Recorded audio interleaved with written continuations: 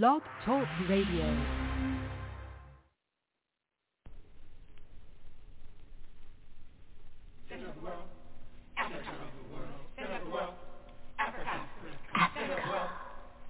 Center of the world. Latitude 0, longitude 0.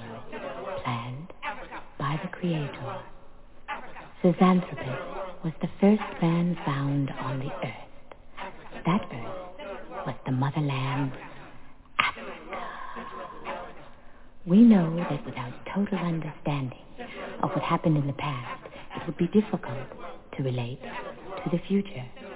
We know that within the structure of the music, there should be a message, and the message should be truth. So now, we give you Africa, the center of the world.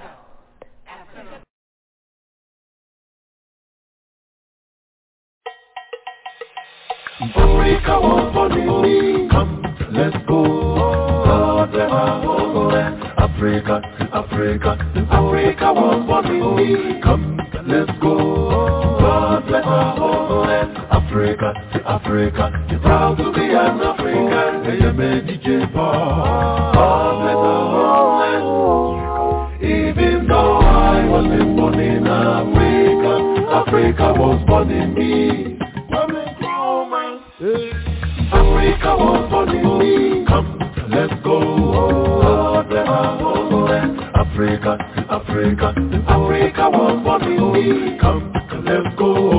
God bless our homeland. Africa, Africa, proud to be an African. Hey, DJ Paul. God bless our homeland.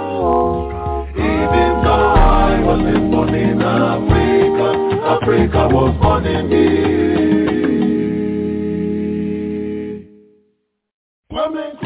There's a new African in the world.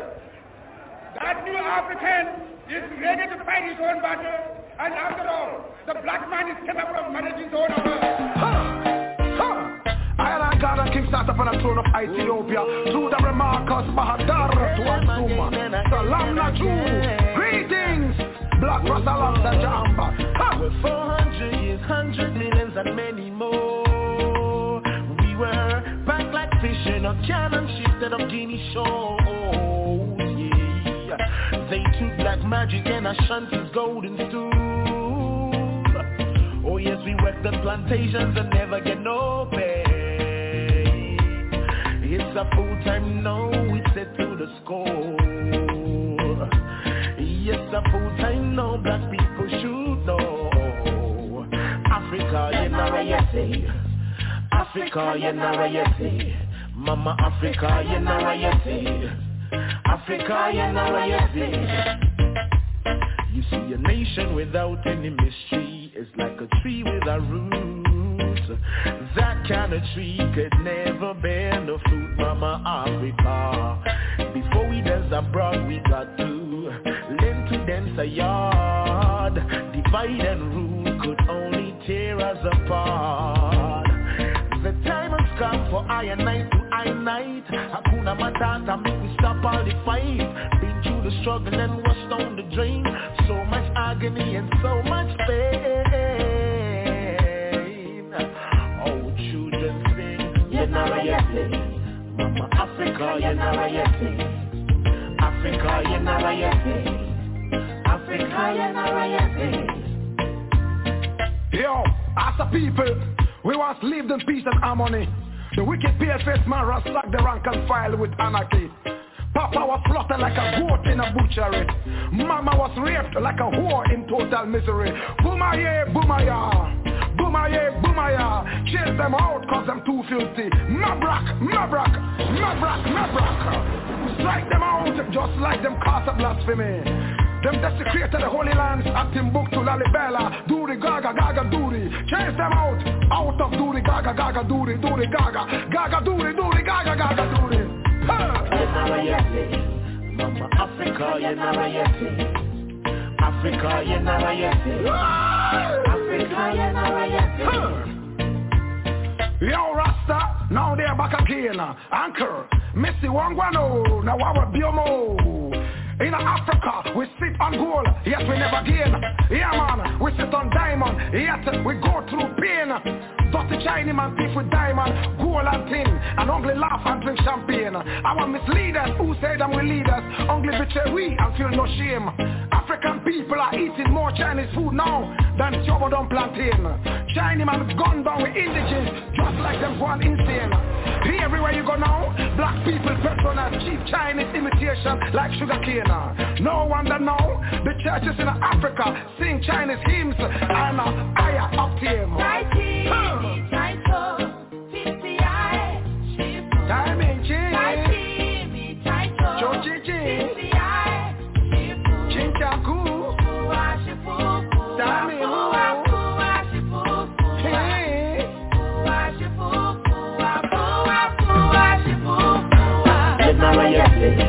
Mama Africa, you know you see. Africa, you know you see. Africa, you know you see. Oh yeah, indeed. From the Bella to La Libella. Oh yeah, indeed. Oh, Zimbabwe to sweet Zambezi. Oh yeah, indeed. Can't forget about you, Equatorial Guinea. Oh yeah.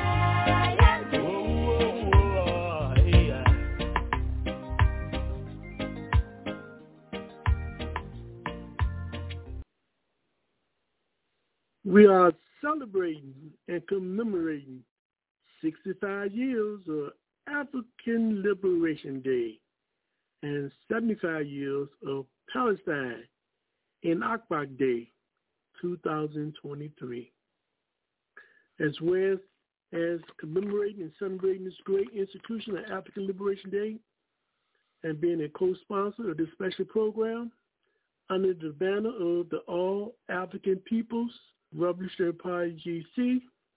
We'd like to welcome everyone to our ongoing African Liberation Day activity. This year's theme is Pan-Africanism, Race and Class Struggle in Africa and the Diaspora, fighting for one unified socialist Africa. That's the overall thoughts of the theme for this year's African Liberation Day. But as part of African Liberation Day, like always, it's an institution that seeks liberation and freedom for Africa, African people, and all oppressed people. And we have a special program today where we can talk about the story. Yes, we could talk about the story, the Saab case in international law. The Saab case in international law. We're going to dedicate this program today under the banner of this year, African Liberation Day. And we hope that you stay with us and get to understand what's going on and how important this case is to not only to Venezuela, but to the whole world. And we're going to do this with our interviewer, Brother Bamboshi Shungo, who is an organizer for the All African Peoples Revolutionary Party GC, and he will introduce our special guest. So at this point in time, we're going to turn the mic over to Brother Bamboshi, and we'd like to welcome him to Africa on the Move. And Brother Bamboshi, the mic is yours. Good afternoon, Brother Lee, and good afternoon to our Brother William Camacaro there. To your audience, we thank you for listening to us today and hope that we have the opportunity to give you information that you may never get from the corporate media.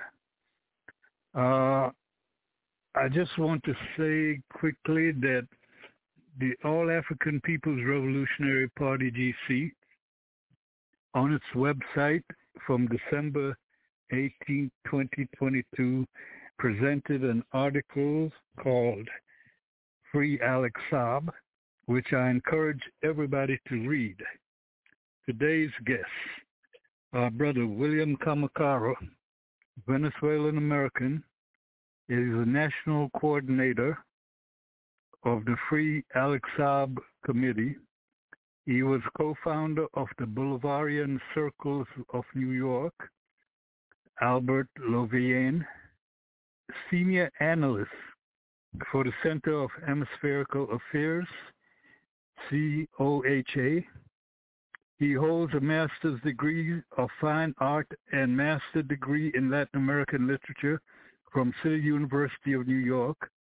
William has published in Monthly Review, Counterpunch, COHA, and the Afro-American Magazine, Ecology, Oriental Tribune, and other venues. He has organized delegations to Ecuador, Bolivia, and Venezuela. Please welcome William Camacaro. Thank you, Mbusi. Thank you very much. Thank you, brother. The mic is yours. Go ahead, brother. Can you give us an update on what's going on, and then we'll go from there? Yes. Just let me start talking a little bit about this case, the case of Alex Saab. It's a very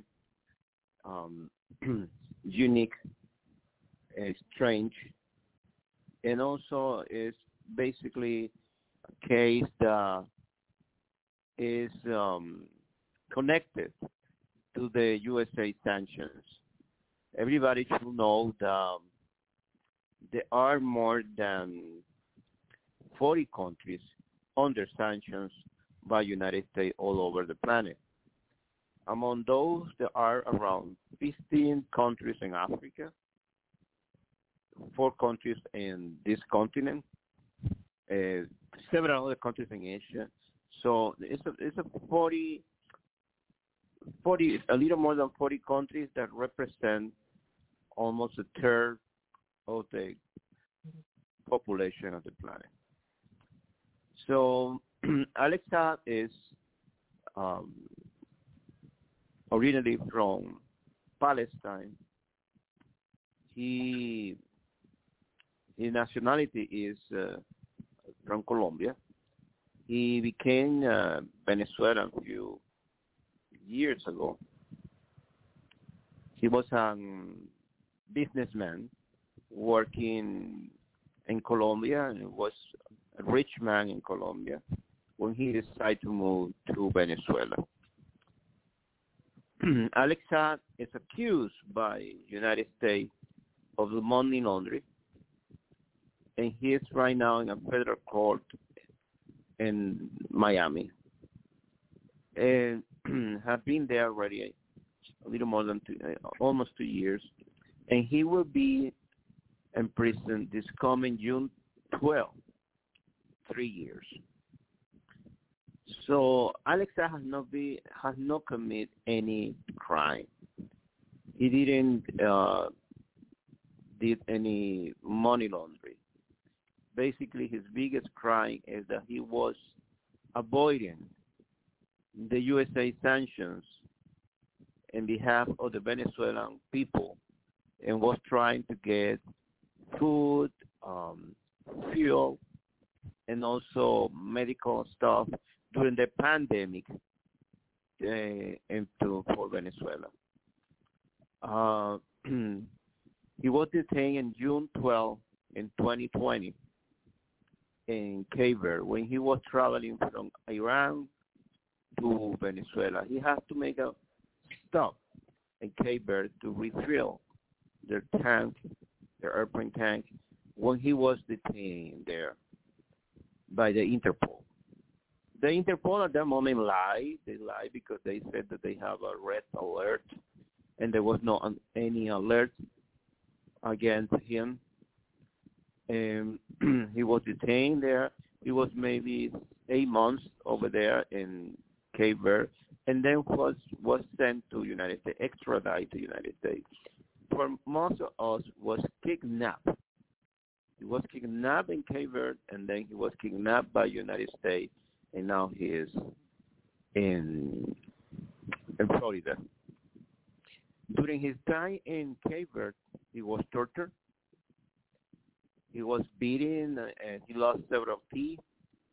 He was also receiving threats from several officials from United States, people that were traveling to Cape Verde, to basically torture him.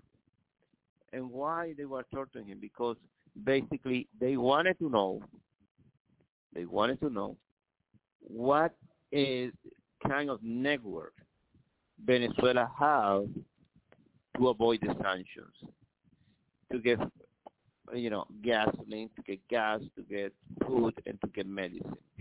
And they wanted to get that they wanted to know that network because they wanted to sanction all those people that were working in the network, or basically dismantle the entire network.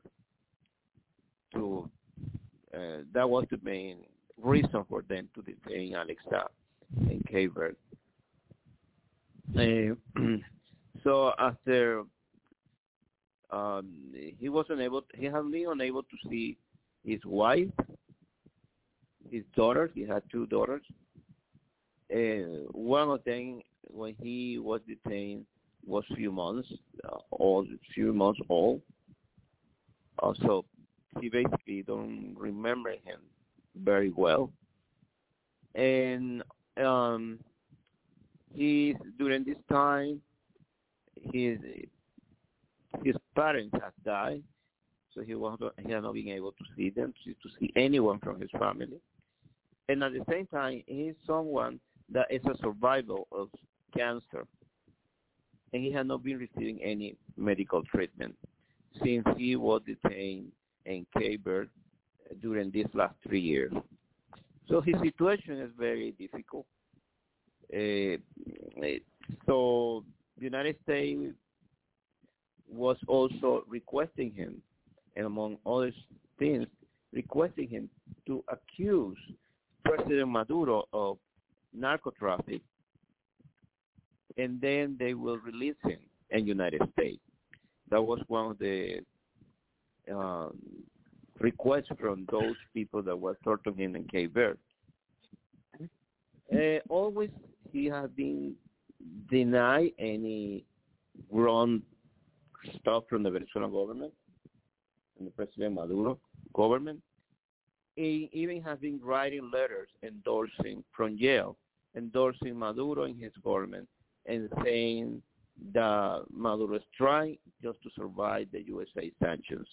Because as you all know, maybe you all know, that more than 100,000 Venezuelans have died as a consequence of the USA sanctions. The USA sanctions have been just let me give you an example how horrible are these sanctions. I'm right now, I have to say, in Valencia, in Venezuela, and basically I have been able to see here that when poor people die, what most of the people are doing is that they die in the hospital. What they do is that they visit the body, they just surround the body, they pray, and they disappear. They don't have money to pay to bury the loved one. They don't have money even to pay for the incineration. So what happens is that they go out, they are not able to get the body and bury the body and do anything, so they just go see the person, the loved one, and they disappear, and then the hospital had to bury them. So most of those people, the state have buried them in how do you say, common grave? Bambusi, how do you say? It's a common unmarked graves. Yes. Unmarked graves. No grave in the cemetery, and they have been putting hundreds of bodies in those graves in the cemetery. And you will be able to see how many people are there and the name. But that's it. There are a bunch of people in one place buried. And this is part of the economy warfare. This is part of the war, because basically sanctions are a war. As the CPR say, the the economy policy for research in Washington, D.C., more than 100,000. That's a lot. Children, people that don't have medicine to get, for example, because they have diabetes, they are not able to get the medicine. People that are not able to get, for example, pill to control the pressure, the high pressure. People that have chronic sicknesses are dying. Excuse me, brother. Excuse Yes. me. You're saying that this many people have died in Venezuela because of the U.S. sanctions on Venezuela?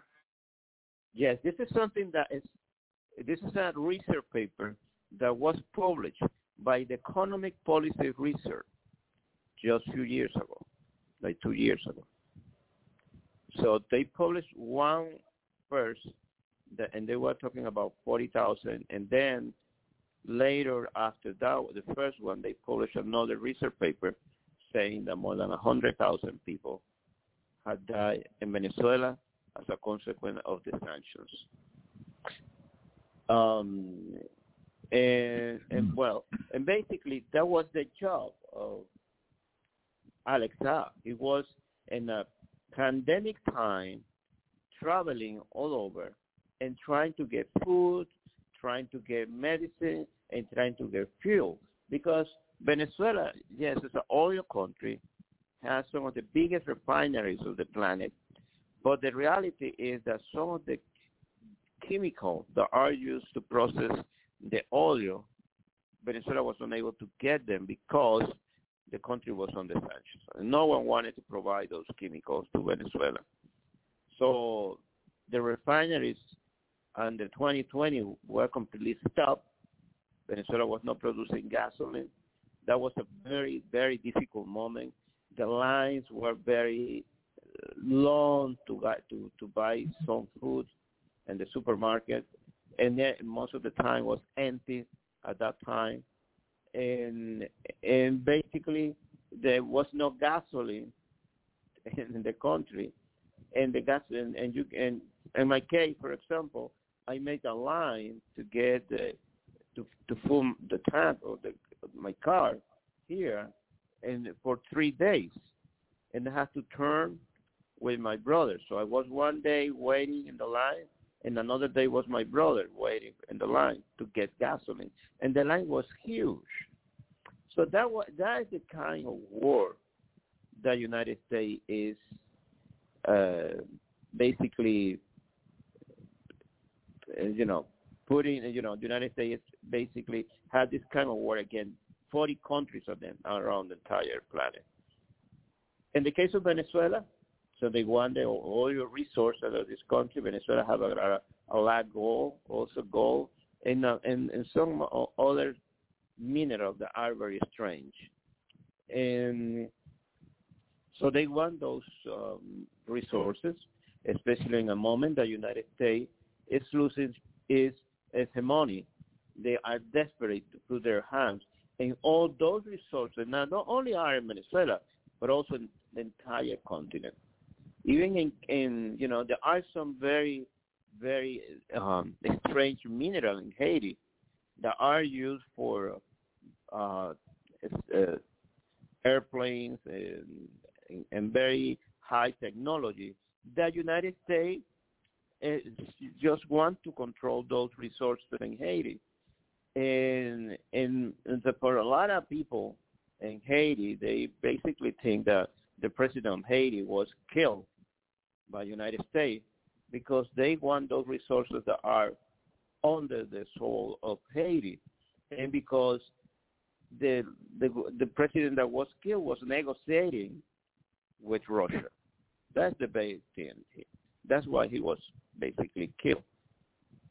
But yes, in Venezuela there are a lot of resources, and also in this case, in Venezuela, Venezuelan people have been paying a big price because they want to be independent, and people are resistant the blockade that have been causing all this death in the country.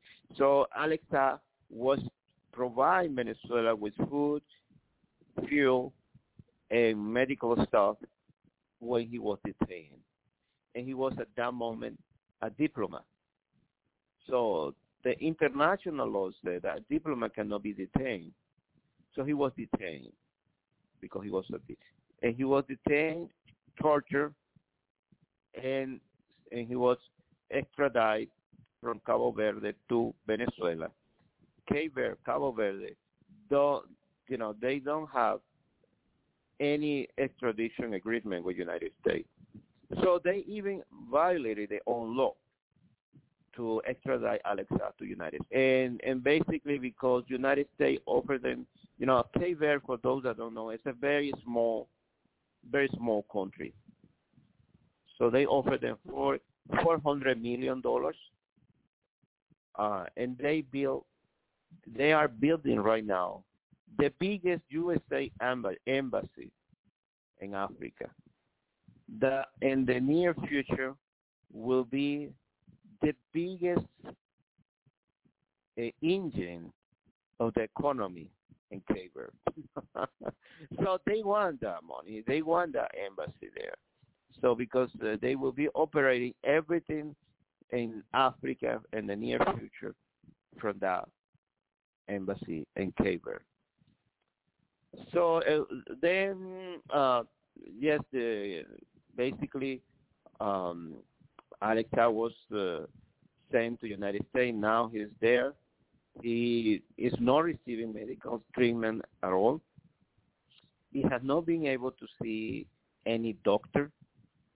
He has not been able to see any family member. And also, he is, for us in Venezuela, for people in Venezuela, Alex Saab is basically a war prisoner and also a political prisoner in the United States. And that's part of this economic warfare that the United States has against the Venezuelan people.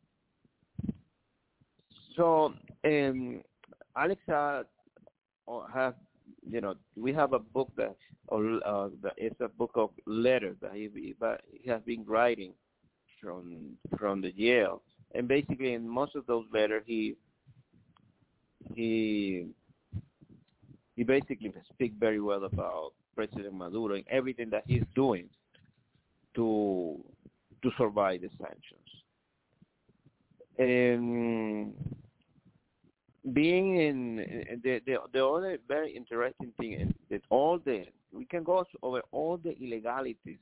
So they are detaining someone that is a diplomat without any red alert from the Interpol. They are torturing a diplomat. Also, they extradite someone from Africa to United States, despite the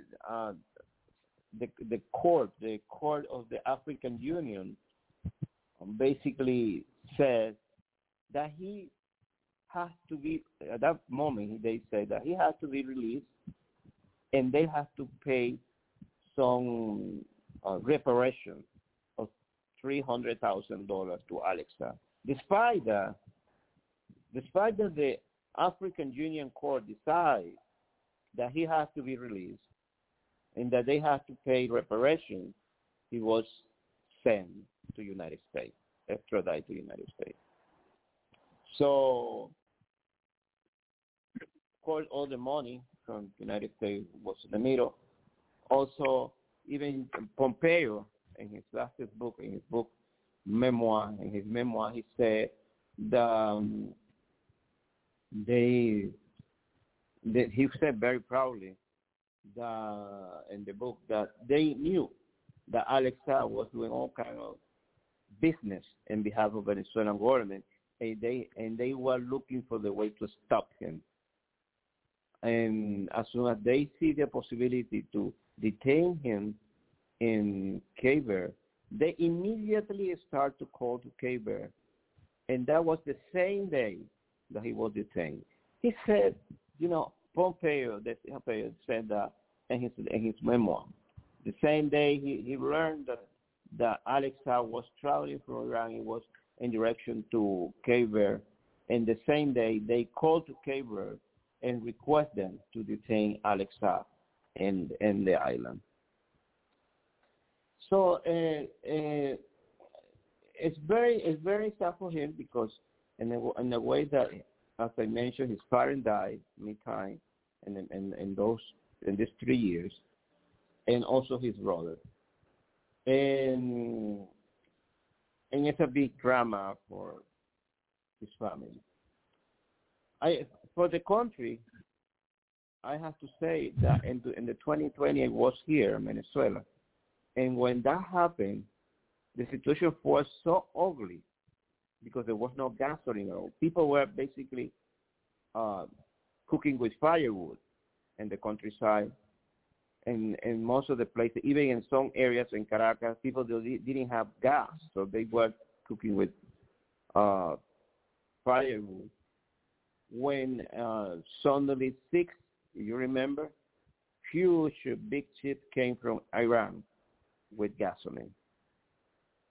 And those 6 big ships that came at that moment with gasoline, the guy that was behind those ships was Alex Saab.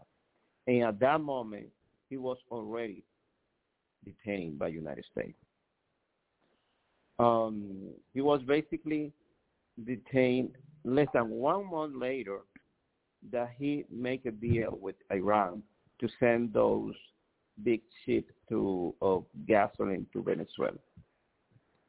So that was something also that no one, it was incredible to believe that first Venezuela didn't have gasoline, and secondly that another country like Iran was sending gasoline to Venezuela in a moment that Maduro was basically, at that moment Maduro was in a very bad shape.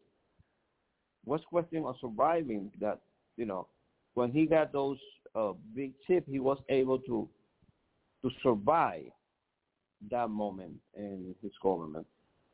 And of course, United States doesn't forgive that. And that's why Alex Saab's in prison right now. He's, as I mentioned, he's not receiving medical treatment at all. And also, when the last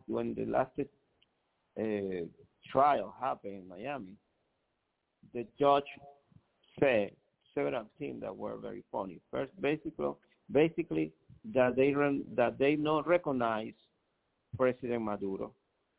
They recognize, the USA government recognized Juan Guaido as the president of Venezuela, and that's why he don't recognize that Alex Saab was a diplomat, because for the United States the president was Guaido, but now Guaido is not the president anymore.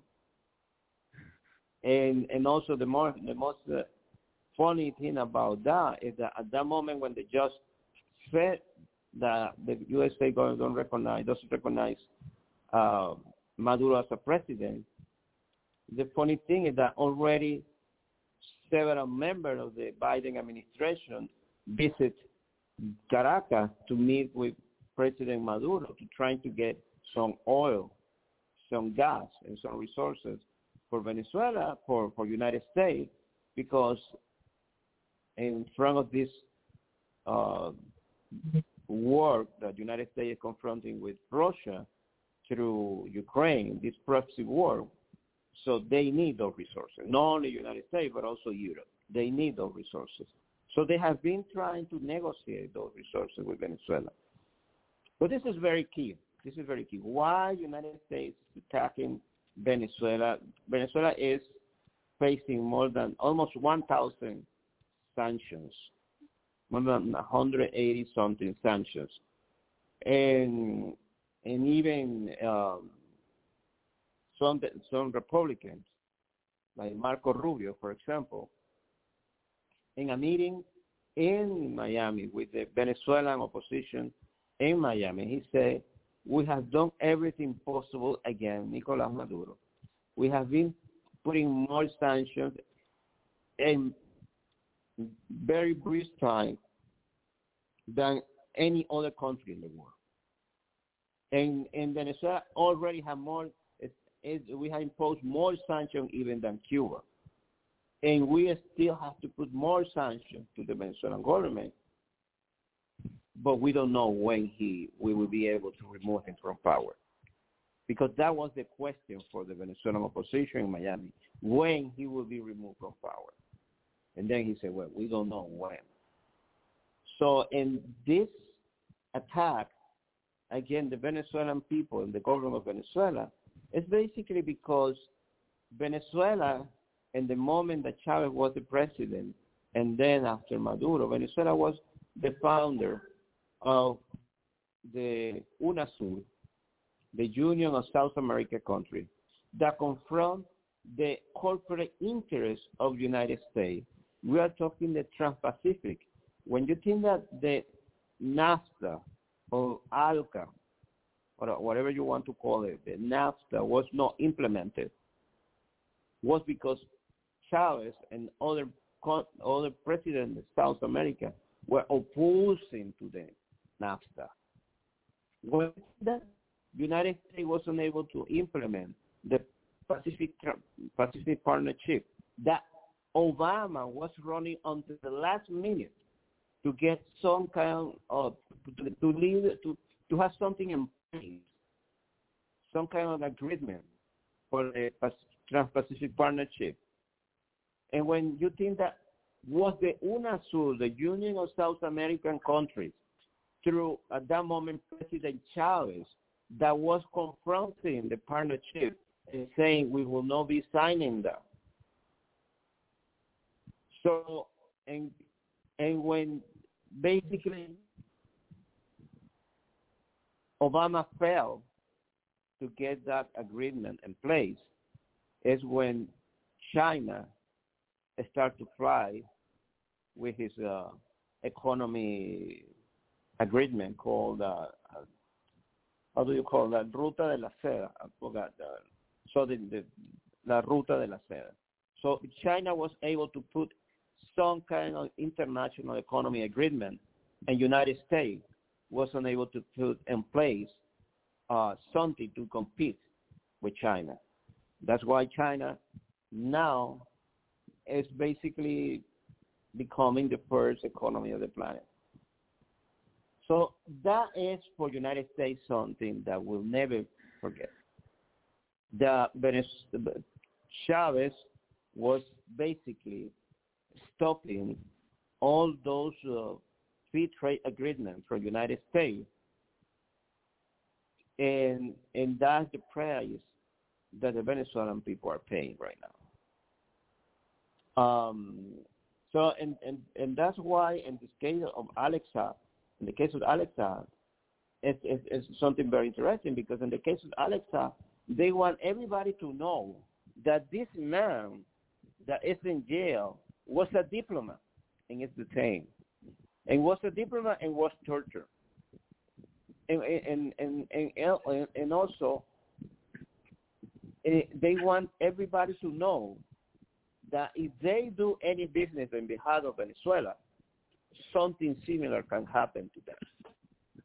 So it's basically a message that they are sending to the entire international community, to anyone that want to cooperate or to help the Venezuelan government, or any government that is under big pressure from the USA sanctions. So this case is very important, because this case is basically it's going to create the precedent of things that the United States will be doing in the future against other countries without putting any, without respect any international law. I don't know if you have any question or anything to ask me, but I feel that this is a very emblematic case in the modern times, and we are starting to see more cases similar to Alexa. We know, for example, that Ukraine tried to try to get a Russian diplomat, saying that was a war criminal. So, we will see this war the United States implementing against the entire planet is going to extend to the diplomatic war. It's going to be part of all those multilateral organizations, the UN, all this multilateral organization, the Organization of American States. They will be under those pressure too. So we will be able to see in the future more diplomats detained, more people in jail, because they are basically exercising the right as a diplomat. I would agree, brother. I think that there are many people out here who have questions for you today, and I think we will invite them to call in a few minutes. We just wanted to also, what you have said is in that diplomacy, it's a written law that diplomats cannot be prosecuted. Yeah. They're abstained from prosecution either by their host country or by any country because of their diplomatic status.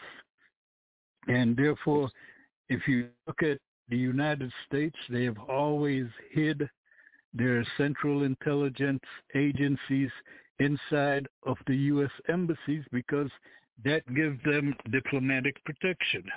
So for the U.S. to now come and rendition, first of all, trafficking a diplomat from Africa, where they was holding them, to the United States, renditioned them, and is now saying that he doesn't deserve the right to be a diplomat, but who is the United States to determine who should be a Venezuelan diplomat?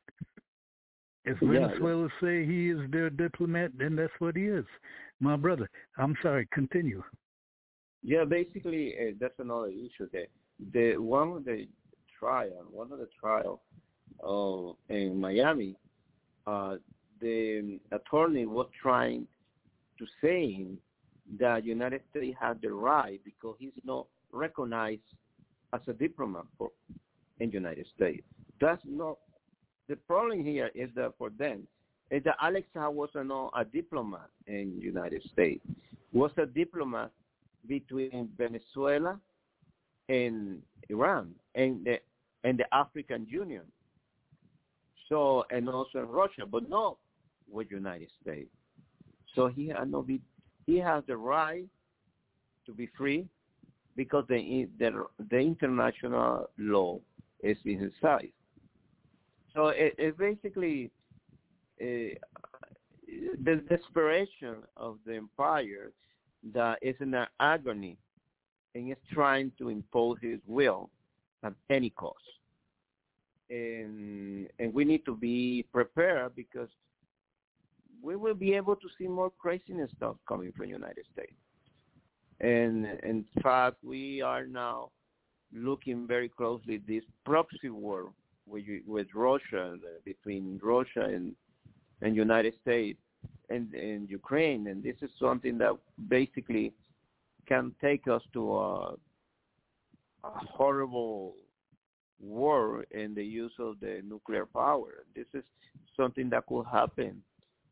So, and it's because the United States is not willing to accept that they are not anymore a single superpower in the planet. That now everything is going to be multipolar and everything has to be discussed and people have to be, now more than ever, we need diplomats and multilateral organizations. And the United States is not happy with that. Is it true, my brother, that Alex Saab, while being held there in Miami, is sick and vomiting and is not getting treatment? Yeah, he's vomiting blood. he have stomach. He got stomach cancer. He had a surgery years ago, and he's a survivor of cancer.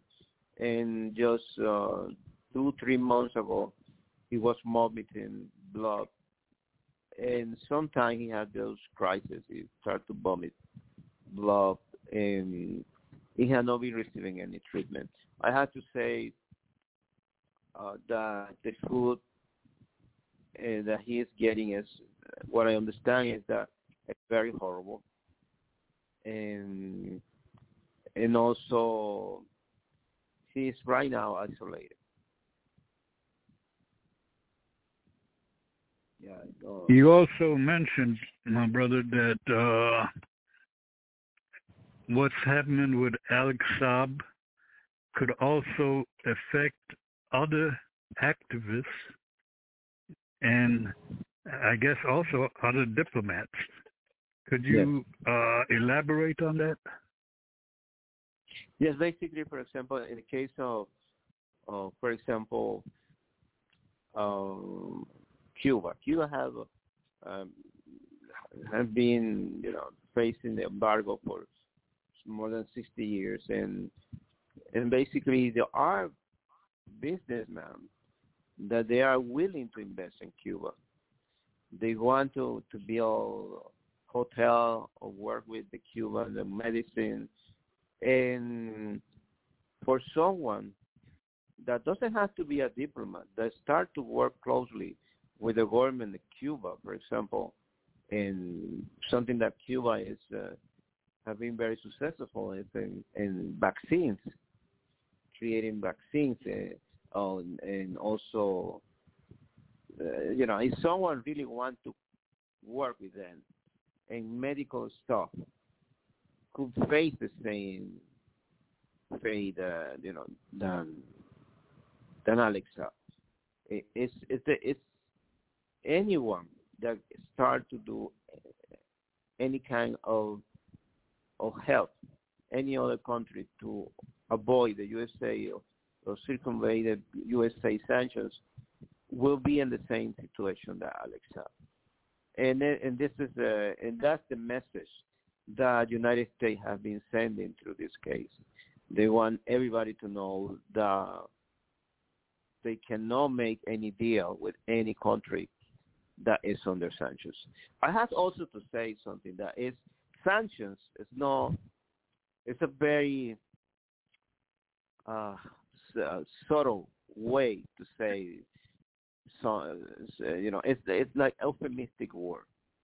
You remember, Iraq was under sanctions, and all the cabinet was under sanctions.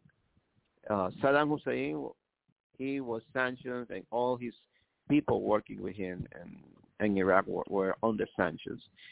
So it's a euphemistic way to say that if you are under sanctions, if you are an individual that has a sanction for the United States, that basically is not a sanction. It's a death penalty, death sentence. So you are in the death sentence from the United States, because that's what happened to the entire cabinet in Iraq. All of them were sanctions, and basically all of them were executed, from Saddam Hussein to the bottom. So to be in a sanction, to talk about sanctions is to talk about extermination. So sanctions is a subtle word, a very subtle way to say that you are in trouble. No, they want to exterminate you. They want to basically kill you, disappear your country. And anyone that is under one sanction for the United States, basically, again, has a death sentence from the United States.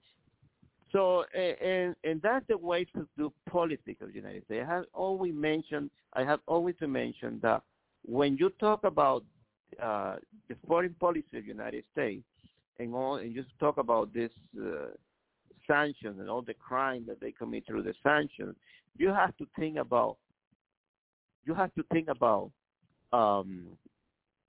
lynching, because basically, when a country like Venezuela is surrounded by a bunch of other countries that are basically supporting and basically helping United States in enforcing the sanctions the United States have been imposing to Venezuela. When you see that the entire continent, after Chavez died, moved to the right, and suddenly Venezuela was completely isolated, confronting not only United States, but also confronting the entire region that were enforcing those sanctions, that, death sentence coming from United States. So how you can call that lynching? That was a lynching. They wanted to lynch Venezuela. And then foreign policy of the United States is based on racism. It's based in the lynching and the criminality that they were able to commit against black people in the United States for decades, for centuries. So that's why we need to be more concerned about the history of the United States, because everything that happened in the United States, everything that they organize and the foreign policy is connected to USA history of exploitation of the black and the indigenous people there. So in the case of Venezuela, yes. In the case of Cuba, how Cuba has been isolated they have been trying to isolate Cuba for 60 years. They have been trying basically to exterminate, to kill the Cuban and the nationality. That's basically, or dismember the country. That's what they have been trying to do over here. Dismember, make this country in several pieces. So several small republics controlled by different other countries that are, that were very close to the United States. They have tried that here in Venezuela. So that's why I'm getting back to Alex Saab. I think that the Alex Saab case is extremely important, because it's a case that is going to affect the entire foreign policy. And that everybody has to be aware.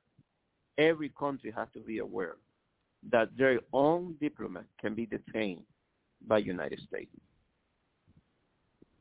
My brother, let me ask you on another subject.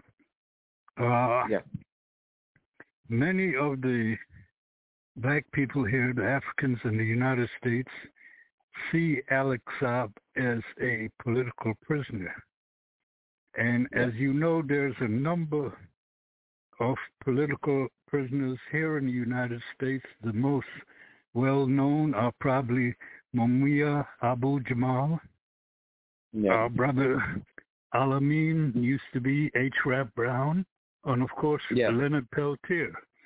But have you received any statements of support from our political prisoners here, and as Alex Saab reached out to any of the other political prisoners in the United States? Yes, that's a good question. I have been trying to get in touch with Jericho. That is the organization that Jericho that basically is formed of fight for the liberation of the political prisoners in the United States. So we want Alex Saab to be included in the struggle that Jericho is always organizing in the United States. We think that will be extremely important, definitely, to get a statement from, former political prisoner. Already we have Oscar Lopez Rivera, who was a political prisoner from Puerto Rico, and he is also helping us in this campaign to support Alex Saab. But also would be great to get other former political prisoners to support Alex Saab, and to get Jericho to support us, to see what we can do. and people also working for the freedom of the political prisoners. I think that there are very good lawyers that are very well known for their work for the political prisoners in the United States. So we need those people to help us to support Alex Saab. It would be great if we can get some kind of public statement from some of them in support of Alex Saab.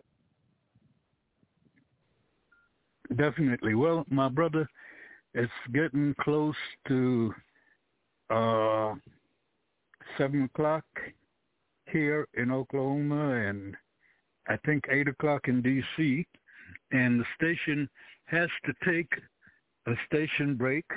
And when we come back, we would like to open the phones for people who have questions. Could you hang on for a minute while we do the station break and then go to the telephones for questions? Okay, yes, definitely. Okay, thank you. Soon. All right. This is Brother Africa on the Move. We're commemorating 65 years of African Liberation Day and 75 years of Palestine in NAKBA Day. We're going to take this break. We're going to pause for these calls. And when we come back, we will continue the discussion with our brother Will Camacaro as relates to the question, why Alex Saab case in international law? If you have any comments or questions, we ask you to please hit 1, and we will acknowledge your last 4 numbers when we return. This is Africa on the Move.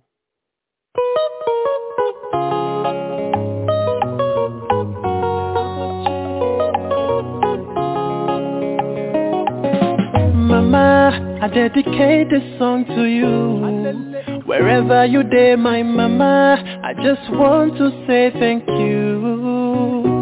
Our mama, I just sing this song for you. Wherever you there, my mama, I just want to say thank you. For the things you they do for me, for the blessings you rain on me. Sometimes I lose my way, but you still the prayer for me, the sacrifice for me. Oh yeah, yeah, mama, God bless you, oh mama.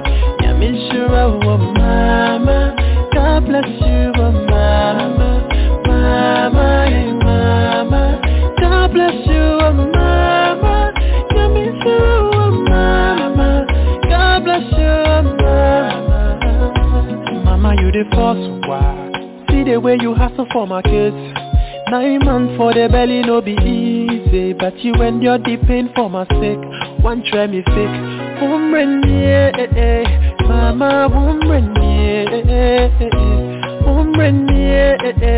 do it in a mama, God bless you, oh mama. Yeah, me sure, oh mama, God bless you, oh mama. Mama, hey mama, God bless you, oh mama. Yeah, me too, oh mama, God bless you, oh mama. For the things you they do for me, for the blessings you rain on me. Sometimes I lose my way, but you still the prayer for me, the sacrifice for me. Oh yeah, yeah, mama.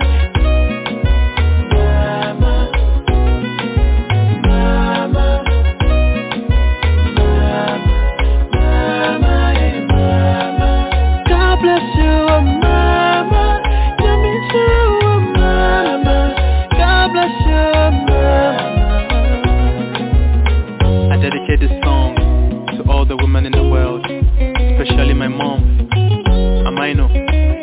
God bless you.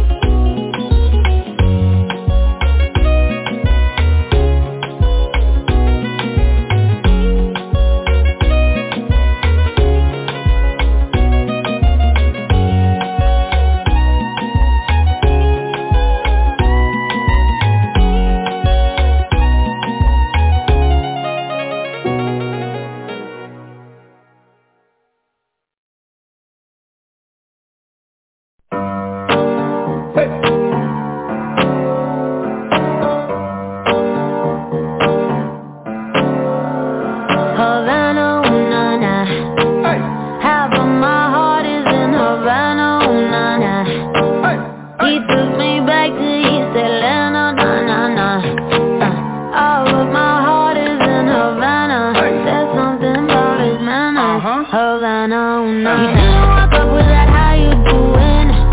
When he came in, he said, there's a lot of girls I can do it, but I can't with that. Doing forever in a minute. That's on my night. And Papa says he got Milo in him. He got me feeling like ooh. I knew it when I met him. I loved him when I left him. Got me feeling like ooh. And then I had to tell him I had to go. Oh na na na na na. Havana, ooh na na. Half of my heart is in Havana, ooh na na. He took me back to East Atlanta, na na na. All of my heart is in Havana. My heart is in Havana, Havana, na na. Carefree. Just graduated fresh on campus. Fresh out East Atlanta with no mountains down. Fresh out East Atlanta. Up on fours like a traffic jam. Man, I was quick to pay that girl like now. Here you go, ayy, take it on me. Try to craving on me, get the beating on me, on me. She waited on me, damn, try to cake it on me, got the bacon on me. This is history and I'm making on me, on me. Point blank, close range, that's me. If it goes a million, that's me. I was getting moolah, baby. Havana, ooh na na. Half of my heart is in Havana, ooh na na. He took me back to East Atlanta, na na na. All of my heart is in Havana. My heart is in Havana, Havana, na na. Take me back, back, back. Take me back, back, back.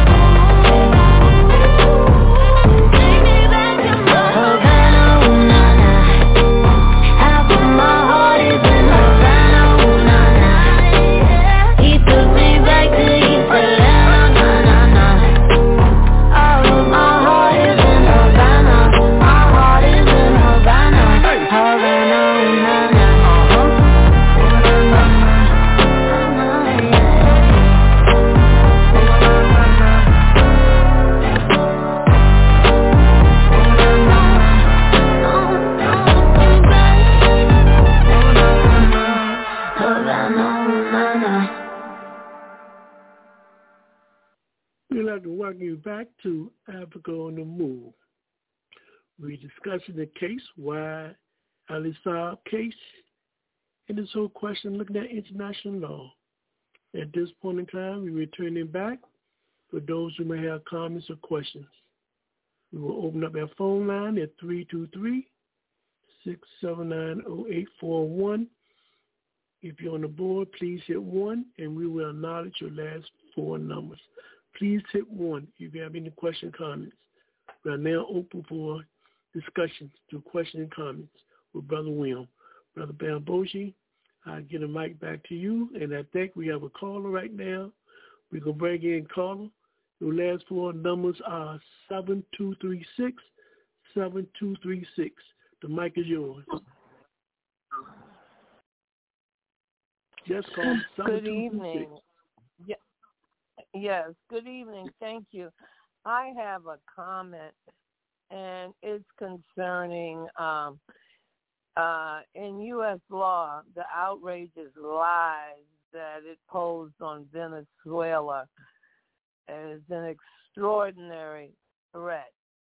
And I understand that a gentleman that is an investigator or a retired investigator for the UN had said that the U.S. indictment against Saab alleges that as far back as 2011, he was involved in paying for bribes. when a country like the U.S. has the world's dominant financial system, you can, when it suits you, act as if you have jurisdiction over the whole world. The financial power is the key to making U.S. sanctions so devastating. For example, out of fear of violating U.S. sanctions, the Swiss bank USB blocked payments that Venezuela made to the United Nations COVAX program to purchase COVID-19 vaccines. And in addition, the reality is that if someone were to do this to the U.S., it would be clearly a violation. The showdown over Mr. Saab is the latest twist in the tense relationship between the United States and Venezuela. This has been going on since 2002, and it is against U.S. law and the UN Charter to interfere with the sovereignty of a government or its personalities. Relations between the United States and Venezuela in 2017 with Mr. Trump would be the worst to happen. He did not rule out the option of the military option to squelch what he called the chaos in Venezuela, which is caused by U.S. sanctions. And then we go on to see that they continue to encourage rebel and met in the Trump administration actually held secret meetings with rebel military officers from Venezuela to discuss their plans to overthrow Mr. Maduro, the president. And in August, the United States seized then 1.1 million barrels of Iranian fuel that was headed to Venezuela in a high-sea overthrow that blocked 2 diplomats from evading American economic sanctions. This is not a crime. This is economics and people trying to keep their nation alive. It's people alive with medicine, fuel, and food. Tense relations between the U.S. and Venezuela is like an armed robbery, as tense relations with to call the relationships between the U.S. and Venezuela tense is like calling an armed robber and his relationship with the victim tense, because this was literally an armed robbery. And the seizure of Alex Saab appears, in my opinion, to have been a kidnapping.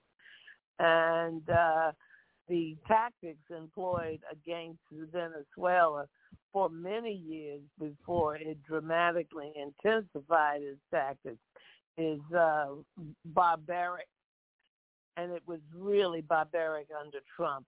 And now President Biden is to claim jurisdiction over any use of the U.S. financial system, however incidental, and they're seeking out and trying to banks. Now, the problem is that Carla, you have 30 seconds to. Go ahead. You have 30 seconds to finish your comment, please. Well, you want the to be considerate to other International callers. Court. Well, the International Court had sought to bring action against the United States, and it used its financial might to put pressure on the court to back down. I'm sorry you had to interrupt me, but this was a very important comment. Thank you for your comment, Carla. Thank you. Brother William, do you have a response to that?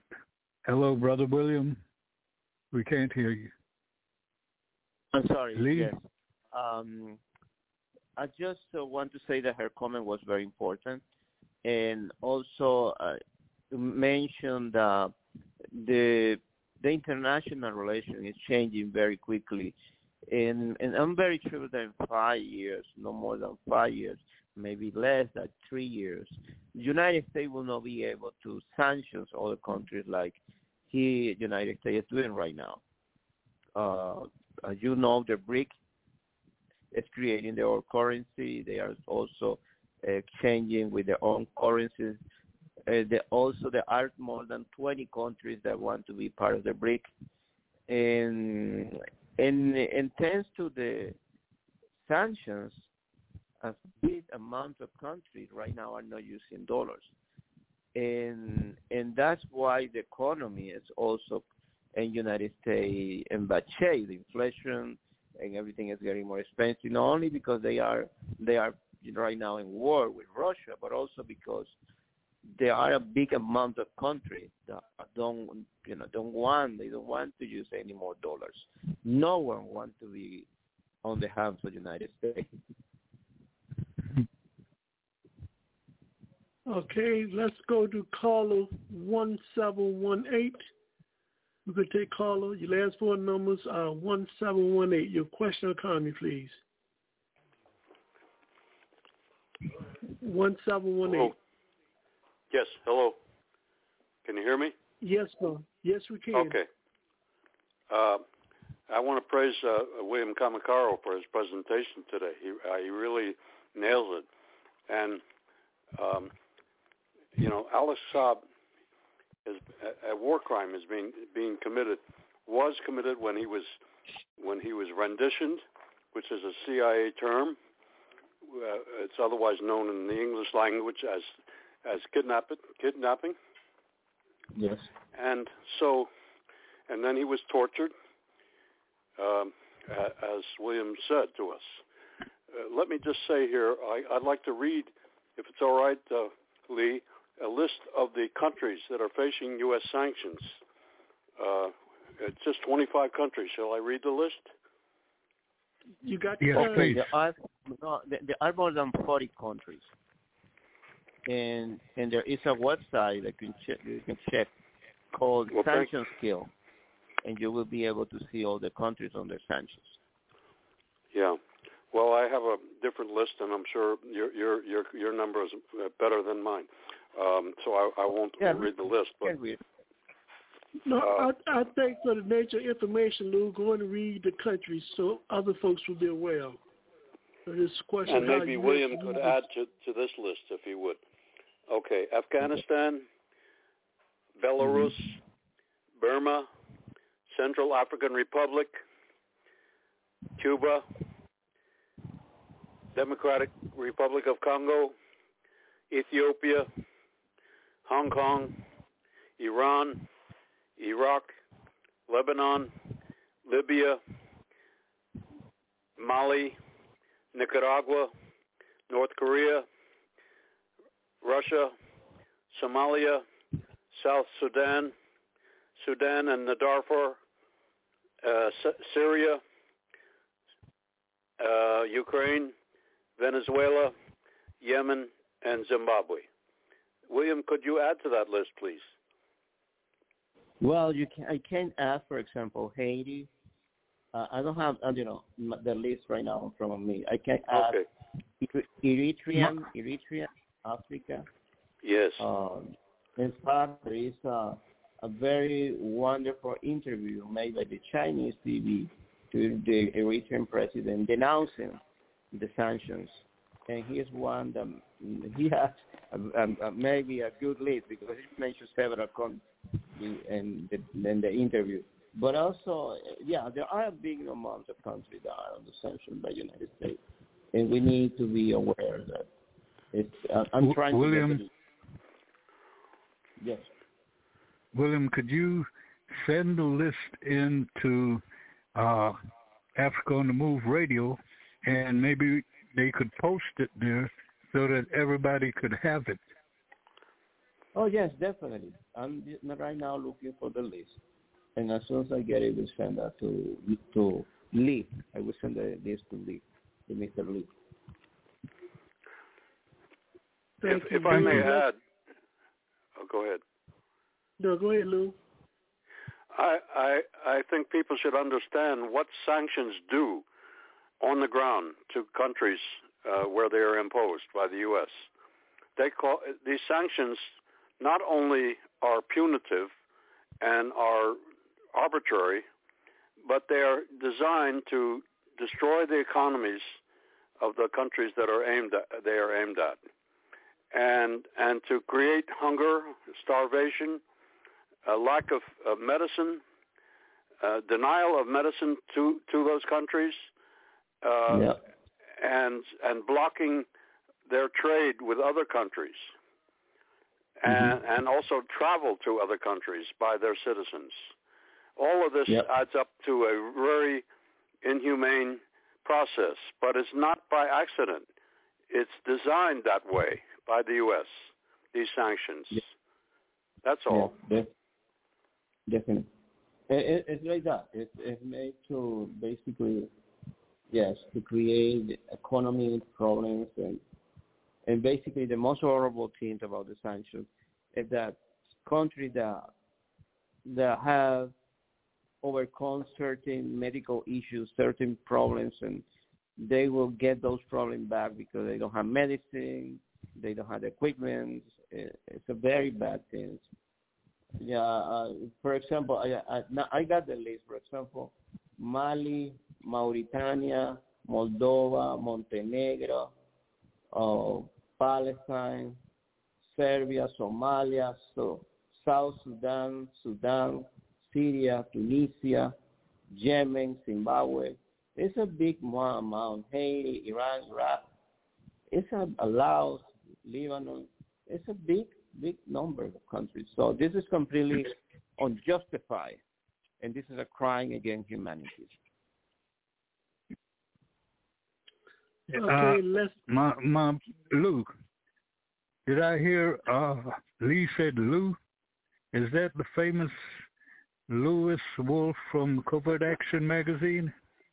Oh, sorry to deny the famous part. Yes, that is me, yes. Hey, my brother. Great to have you here. How are you? I'm okay. Happy to speak with you, yes. Thank you. Okay, let's go to caller 6029. Caller 6029. The mic is yours. Okay, can you hear me? Yes, we can. Okay, now my question is this.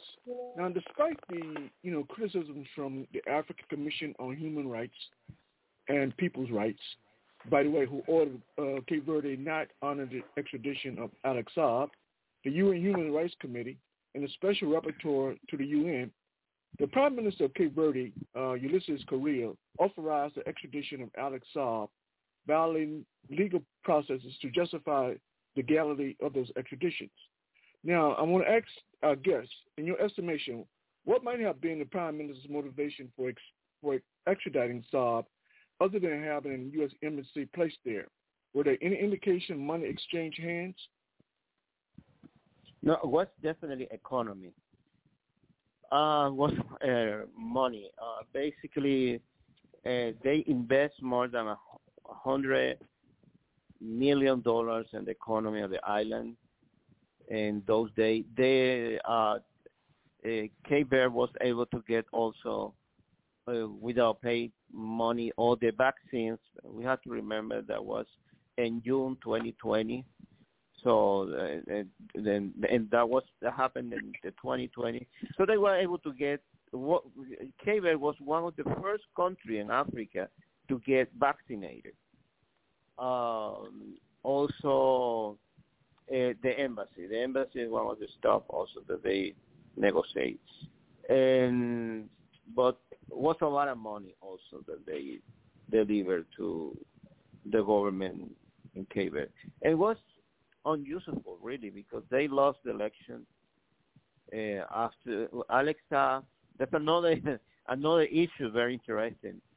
The president that won the election, before when he was running, he said publicly that he will release Alex Saab because the the African Union Court requests his release. And then before the election, the prime minister and the president of Cape Verde, they basically sent Alex Saab to the United States because they knew from the beginning that the new president will basically release him.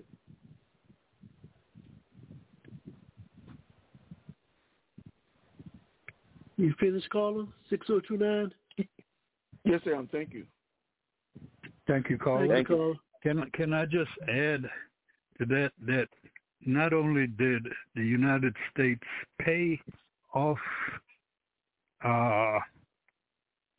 Guinea-Bissau, Cape Verde, by giving them this development money, but they also threatened Verde by placing one of their warships along the coast of Cape Verde as a form of a threat over this. And I think you should listen closely to William, who said that the president who was responsible for arresting Alex Saab and holding Alex Saab lost the election. And as soon as he lost the election, he immediately renditioned Alex Saab to Miami because he knew that the incoming president would release him. Exactly.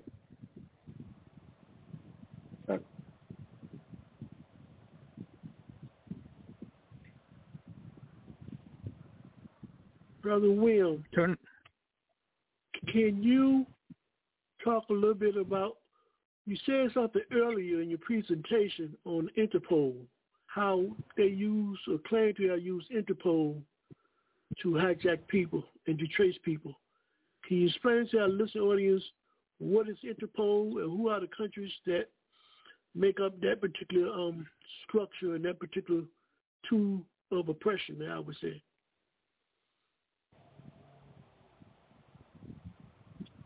Yeah, yes, he was. He was basically kidnapped, and without any order. There was no any order from the Interpol. What we know is that some of the members of the Interpol in Cape Verde were former members of the DAA of USA. So they basically were people working for United States there. And also, something that people should know is that the biggest community, people know this, the biggest community of Cape Verdean and United States are in Boston, in Massachusetts. And then there are, the United States always has been using this island for some kind of operation in Africa. So they have a big amount of representation there. People that are working in different USA entities, like, from the Army, from the different, institutions in the U.S. So basically for them it was very easy to detain and kidnap Alex Saab because they have a lot of people there working with them.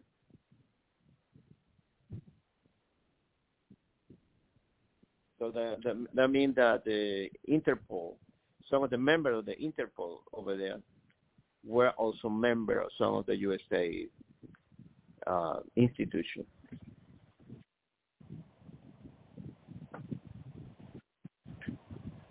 I'm just curious in terms of, William, when you talk about the case of Alex Saab, what kind of response or lack of response are you getting in terms of the media?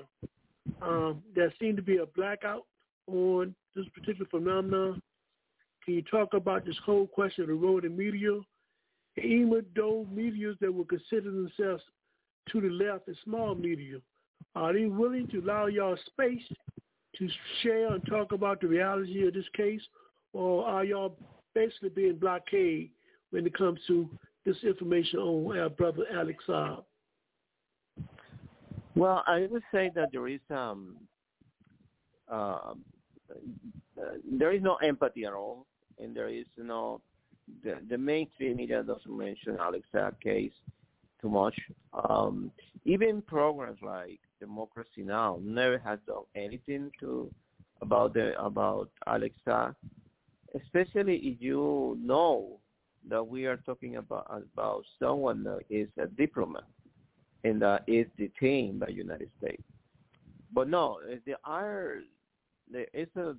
sometimes you will see that the mainstream media mention Alex Saab, but then when they mention Alex Saab, it's basically to stigmatize him, to make him look bad in front of the public opinion, and to also treating him like a criminal. But that's the only way when you see something about Alex Saab, you will always see very negative statements from the mainstream media about him.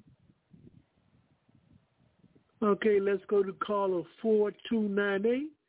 Caller 4298, the mic is yours. Yes, once again, we see the oppressor will not respect any rights of the oppressed. We see that, kidnapping, the political economy is a superpower with finance capital, is able to bribe and coerce and pay off people to do its will. And this is a situation we're faced with in the U.S., and our only weapon against it is organization and keep politics in command and unite the many to defeat the few. And so Alex is definitely a victim of U.S. imperialism and white power structure domination of the world and the world's political economy. The U.S. is a superpower with money, and that's the secret to it. That's the success, finance capital, and we got to oppose it. Thank you. Thank you.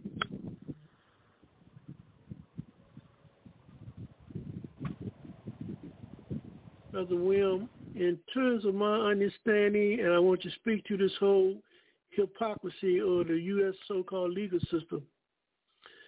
When we look at the International Criminal Court, it's my understanding that the U.S. is not a signatory of that particular institution. And they have even threatened that institution not to touch anybody who's working and collaborating with them. Can you talk just a little bit about the hypocrisy, Brother Will? Well, yes, there is something very, very interesting that's happening in the last weeks. The International Criminal Court just a few days ago had decided to put on the blacklist President Putin. So President Putin is now in the list of the Hague Court, and basically you see a bunch of Republicans now that are celebrating the International Crime Court and the Hague is basically condemning and basically persecuting, they say, Putin for crime against humanity. But the funny thing is, you remember that a few years ago, some of those members of the International Crime Court were sanctioned by the United States. and basically, and basically some of the members of the Republican, and also I think there isn't a statement from Trump saying that no court in the world had the right to persecute any American, something like that. So now they are happy. Even the Republicans are celebrating this last move from the International Crime Court in The Hague, because basically they celebrate that they're acting against Putin. This is very, very sad, because they are talking like those organizations belong to them. And it's true. They have been using those organizations to do whatever they want and to implement all these wars that they have been implementing in the last 30 years. So the entire legal frame, the entire international legal frame that they create after the Second World War was created by them and belonged to them and respond to the USA interests. So that's why we cannot trust them. We cannot trust that international system. All right, let's go to Carlos 7236. 7236. Another question or comment, please. 7236. It's both a question and a comment. The question is, was the media and the news in the United States aware of Alfred D. Zayas, Z-A-Y-A-S, a former UN investigator assigned to Venezuela, and the fact that he has spent years arguing that the U.S. violated the legally binding UN Charter and U.S. law by attempting to overthrow Venezuela's government. And according to the New York Times in 2002, it applauded the overthrow that temporarily ousted President Hugo Chavez. So my question is, was the press aware of Alfred D. Zayas, I'm sorry if I'm pronouncing his name incorrectly, and two other countries that are sanctioned include Venezuela itself and Honduras? Just to add to the list, Lou Wolf and Mr. William. And thank you so much, sir, for such a fantastic show, everyone, and to Lou Wolf and to you, William. My name is Eleanor Johnson. I'm very proud to be a part of this. In short, Venezuela and other countries suffer from U.S. aggression and can't wait for these world historic shifts toward a more multipolar world. The United States will also have to change from within. And when the Second World War Charter was set up, it is China, Russia, the United States, France, and Germany that are exempt from coming before the court. And in my previous comment, I mentioned that the court was pressured by U.S. in holding back its finances if it investigated the United States for war crimes in Afghanistan. Yeah. So my question is, was the media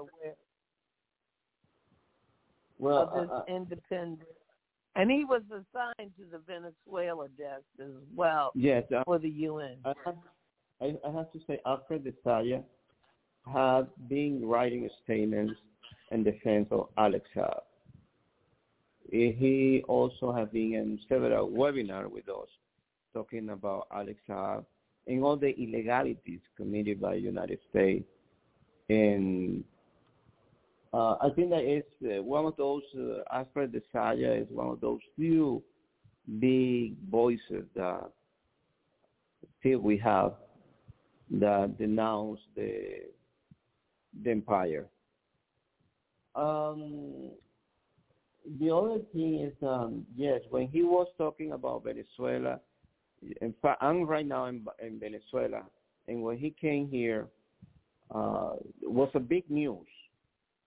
in Venezuela, but also when he published his founding, his research, was something very important, but was something that stayed in some academy circles and some circle of some universities and some places, very important places, but the message didn't go or didn't get to the public, to the mass media. So the message stayed in some circuit and didn't basically went to the mass media, and that's a big problem. When we get this kind of news endorsing, for example, or supporting a government like Chavez or a government that is in conflict with United States, basically the message stays in some small intellectual circles.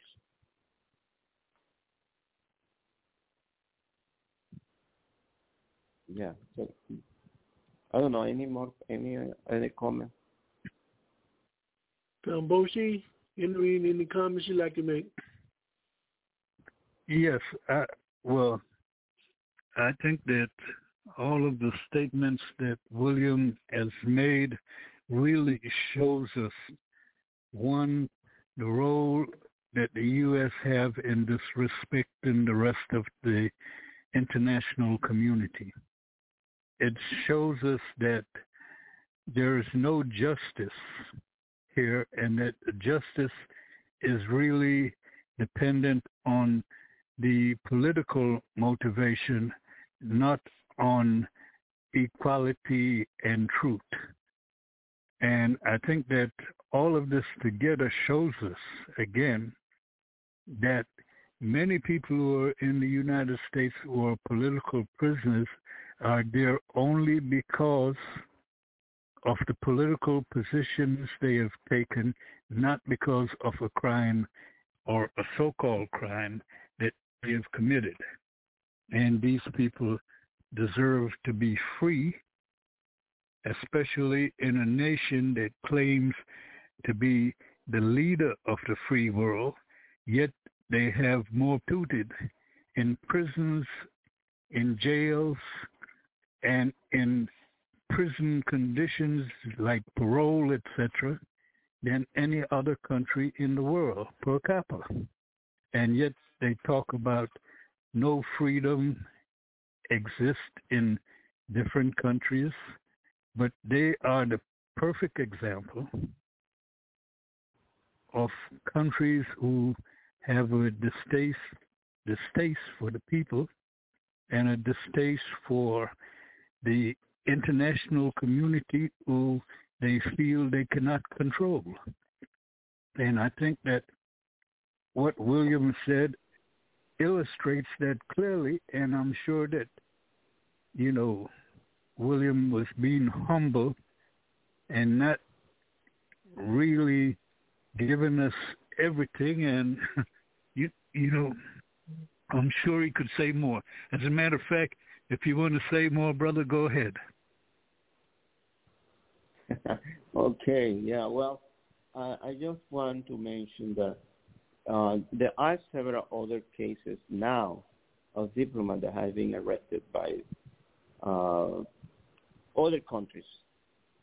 There are, I think, I just was reading yesterday, 3 diplomats from Russia have been detained by other countries working with United States. And there are also some other Iranian diplomats that have been exchanged with Saudi Arabia just I think that yesterday. So this is something new that is getting common. That in the future will be very common. We will be seeing more and more diplomats detained. And the United States is basically showing us the path. So to the United States showing the path to the international community. So that's what is happening now this year. I was reading 7 different diplomats from different parts of the world detained right now. And that's very, very serious because that doesn't help to maintain peace and to establish a normal and good relation among us.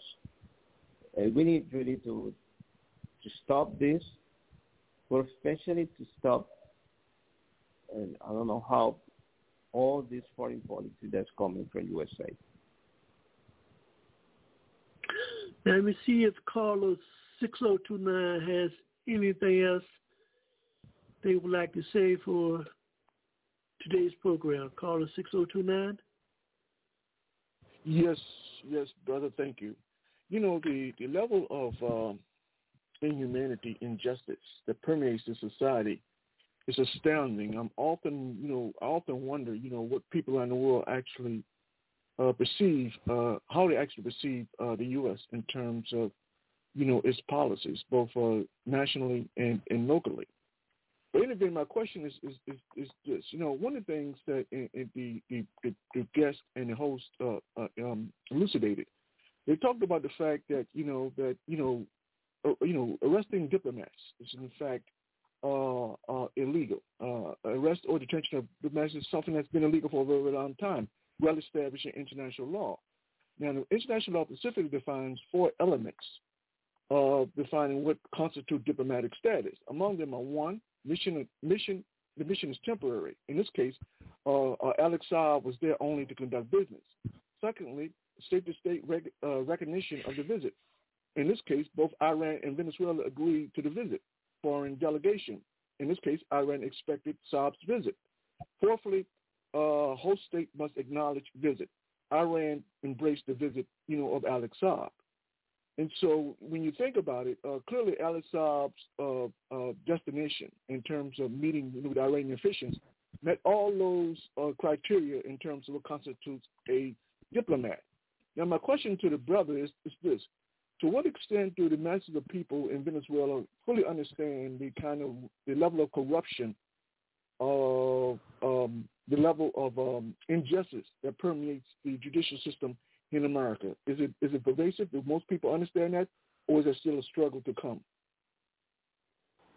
Well, people understand, in certain levels, people understand that, yes, there is a completely corrupt system, and it's politically motivated.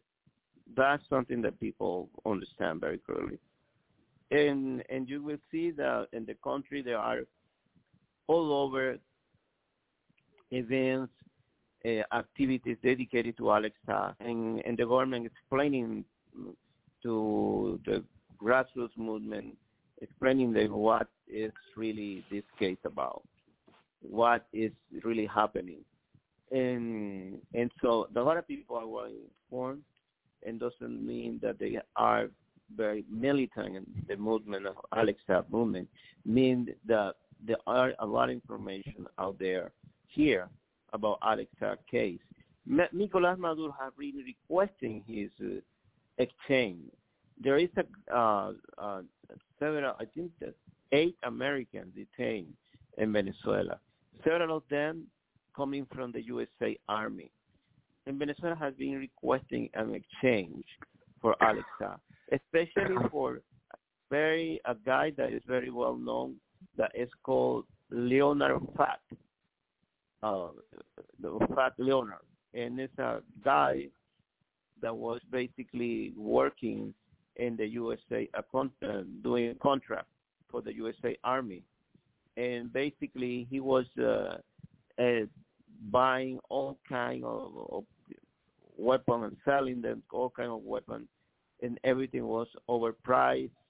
And he was organizing meeting with prostitutions and be orgies in Los Angeles and in San Diego. And this guy, to get all those multimillionaire contracts from the Army, was organized those parties. So that guy went to court, a military court, and then he was condemned and escaped. And he was traveling through Venezuela when he was detained. So Venezuela is requesting exchange between Alex Saab and this guy called Pat Leonard. You can Google his name. And he's a guy that is completely corrupt. And a huge amount of members of the USA Army are connected with him. So, yes, it's people understand that. For me, my big concerns in terms of what's going on with Alex Saab right now is that he's very sick and he's vomiting, and they are not doing anything to provide any medical medicine or medical support. And this reminds me, probably you remember, Leon Stewart. Leon Stewart, that was an American lawyer that usually was defending political prisoners. She basically was arrested and condemned by the USA government, and she was several years in prison in downtown Manhattan in a federal court, in a federal prison there. And she was released when she had few months of life. She was released, and few months later she died. And my impression right now is that they want to do the same thing with Alex Saab. They don't want to provide any medical care. They allow him to get very sick, and then at some point they will say that for some kind of humanitarian reason they will release him. So that's my impression, because they are not doing anything to really help him. Caller 1718, any additional thoughts or comments you'd like to make for today's program? 1718, Brother Lou? Yes, Brother Lee. Brother by a different mother, I'm sorry, I should add that. Simply to say that one word applies to what we've been discussing and hearing tonight. It's called impunity. The United States considers that it has the self-described right to do whatever it wants to other countries in the name of whatever it's called, democracy or defending U.S. national interests. And so what is the result? The result is that the United States is engaged not only in publicly declared wars like that in Ukraine today or like in Vietnam, but in several dozen other countries where they're undeclared and unofficial wars. But that doesn't prevent the United States from imposing its impunity on those countries and resulting in starvation, in death, and destruction of those cultures and those peoples. And so this is the pattern. This is U.S.'s history in the world. It's foreign policy. I would end by saying I believe that Joe Biden will go down in history, that historians one day, long after I'm gone from this earth, and many of your listeners, will go down in history as the worst president in this nation's history. And that includes some pretty crazy ones, which we all know who they were. And that's a hell of a future to face. Thank you. Thank you, Lou. Thank you. Brother William, it's my understanding that you're the chairperson of the Free Al-Assad Committee. Can you just talk a little bit about what task or role have y'all been given for around this case inside the U.S., and how is the work coming along in terms of getting support inside the U.S.? I'm sorry, I wasn't able to hear you well. Can you talk about the responsibility of the Free Al-Assad Committee, and what kind of support have you been getting inside the United States around the Al-Assad issue? Okay, yes.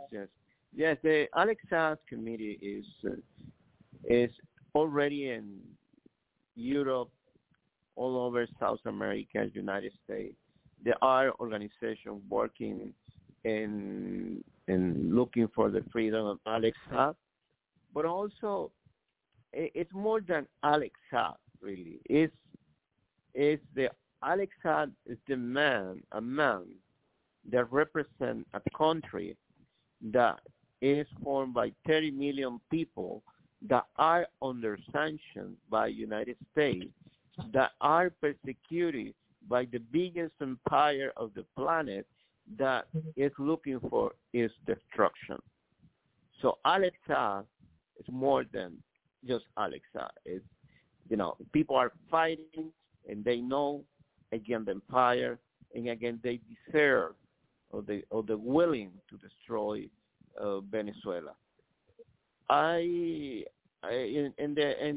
basically what can I say is that I believe that people should join us to this struggle.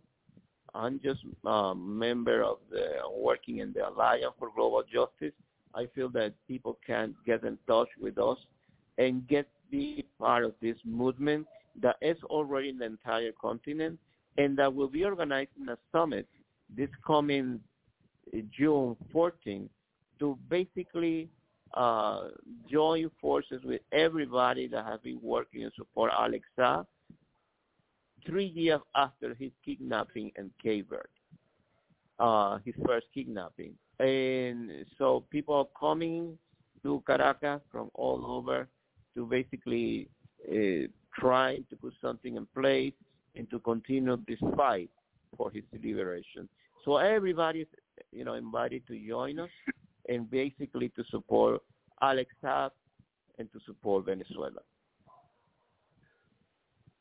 Brother Will, can you humanize Alex Saab a little more, or at least share with the world a little bit about his family and his loved ones that he may have back home? Well, yes, Alex Saab, I have to say that, the movement, the Alex Saab movement is for example, is something that everybody, with something that with Alex Saab is identified with the club. Club is the system that provides food to the poorest communities in the country in a very cheap price, subsidized food.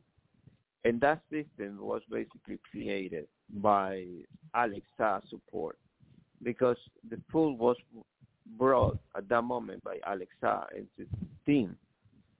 And most of the people remember that when that happened, there was no food in the place. There was, the supermarket were empty. The food, there was a huge scarcity in the entire country.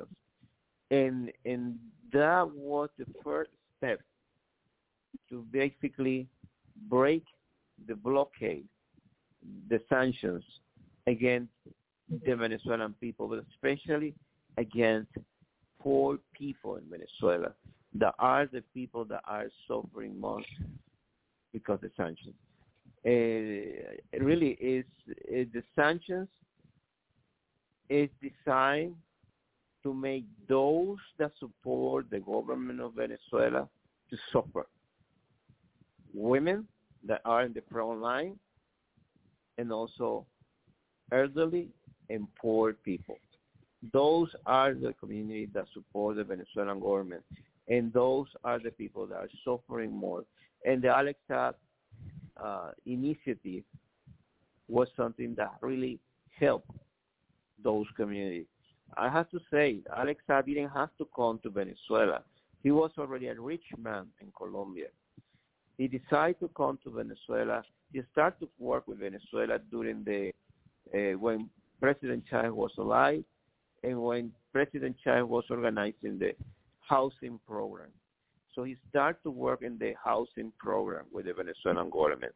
And then when Chávez died and the sanctions were increased, more and more businessmen didn't want to do anything with Venezuela.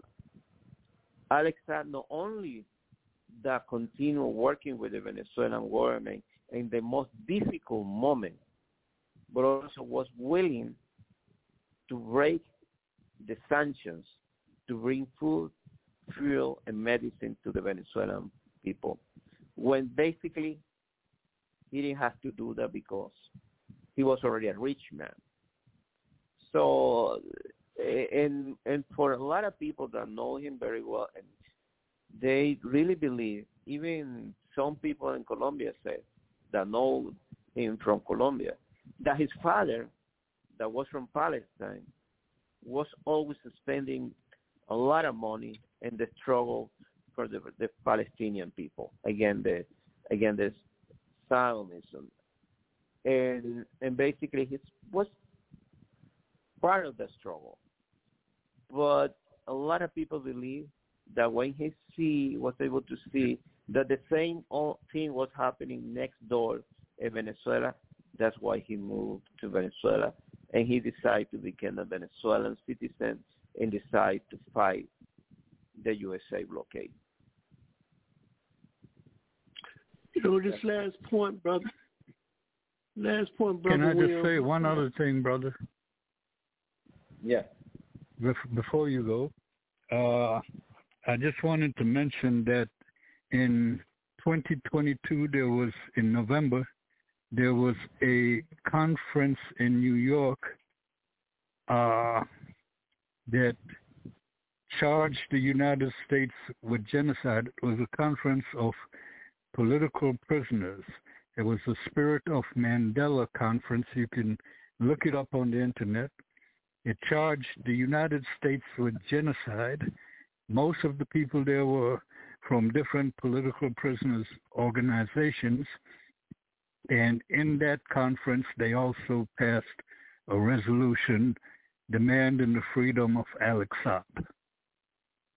That's true. Well, I have to mention also, and I'm really very happy to say that, let me see if I'm pronouncing his name well. Jolie. His name is, let me say, he's a political prisoner.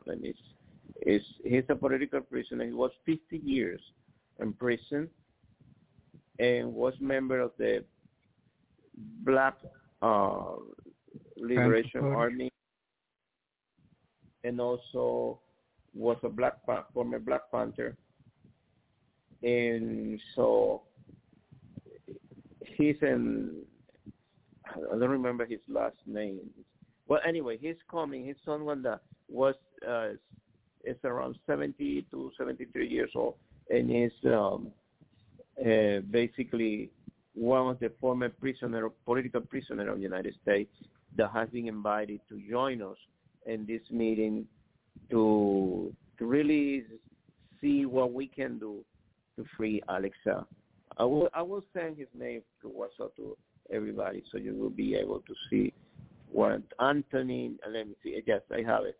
His name is Anthony Leonard Bottom, and he's called.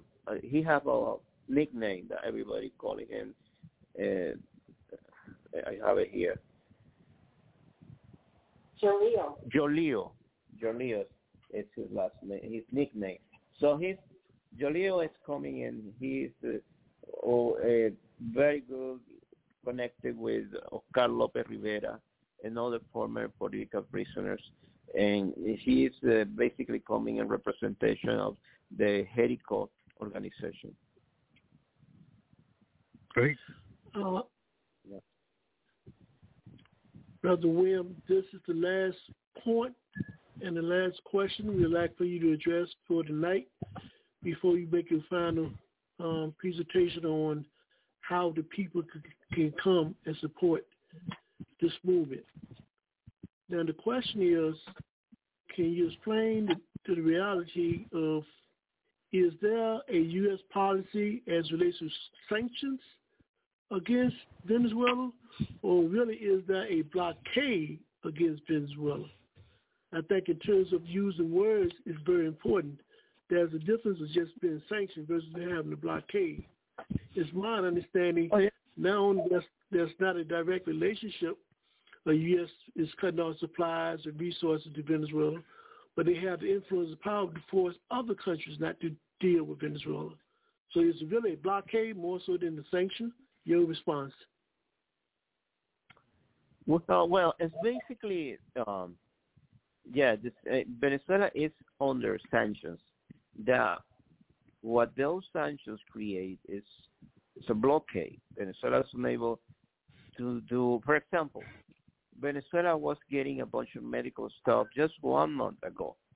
And basically all those medical stuff that already Venezuelan paid were robbed by the United States. They were confiscated by USA. Venezuela spent around $3 million in equipment for medical stuff and was basically robbed. The same thing by the United States. The same thing has been happening with some big oil ships that Venezuela have been sending to other countries. Basically, they stopped those big ships. They already have been 3, and they take the oil to United States. So they have been doing all that kind of stuff. For example, with Cisco. Cisco was a Venezuelan enterprise. The entire Cisco cost more than $30 million. And they basically took over the company. And now they are going to put the part of the infrastructure in auction, so other oil companies can buy some of the refinery or the equipment of the company. So they are basically blockading the economy, sabotaging the economy. It's also creating a mess in the entire financial system, freezing the money of Venezuela. More than $25 billion of the Venezuelan government is frozen all over the entire financial system around the planet. So it's the entire mess. So to trying to collapse the economy of Venezuela, to blame the Venezuelan government and to blame socialism. So they are using everything. It's a it's a war that is using everything that they can. You know, the electricity. You remember there was 8 days without electricity all over the country. Can you imagine living in Caracas 1 week without electricity, living in a building in the 20th floor that you have to go down to get water, without electricity, living in the big building, 6 days, 7 days, and the entire country was in that situation because the computers of the electric system were completely hijacked. So that's what happened here, and that's what's been happening constantly. There is any kind of a sabotage to the economy, any kind. Could be anything. So that anything that can stop the economy, anything that can make people feel happy with the government, anything that causes problems, that's the United States. Always behind that. Then it could be for some people insignificant. Oh, the electricity. Yes, what's United States? They hijacked the computer, and from 1 week, more than 30 million people didn't have electricity. So, do you have any idea how many people died during those days because there was no electricity in the country? That is the kind of stuff that we have to, at some point, see and put in numbers, and how much that cost to the country, and how many people died. So that's the work the United States have been declared to the Venezuelan people. And I feel that people have to understand that it's extremely serious what's happening and what this government has been facing for the last, Chavez confronted empire, and he faced very difficult situation, but what's facing President Maduro has been even worse. I feel that people have to get to different websites, get information, learn about what's happening in Venezuela, learn about Alex Saab. We have a big section of Alex Saab articles in the Alliance for Global Justice in English. And you can get a lot of information there.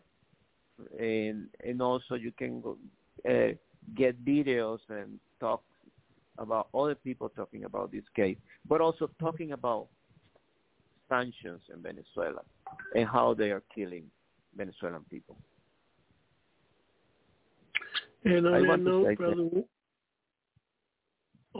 Brother Will, we'd like to thank you for sharing your perspective on why Al-Saab case and international law. And we'd like to let you know that anytime you need an outlet to speak to the people, things that may be going on that's important, this media here is always available to you and your people.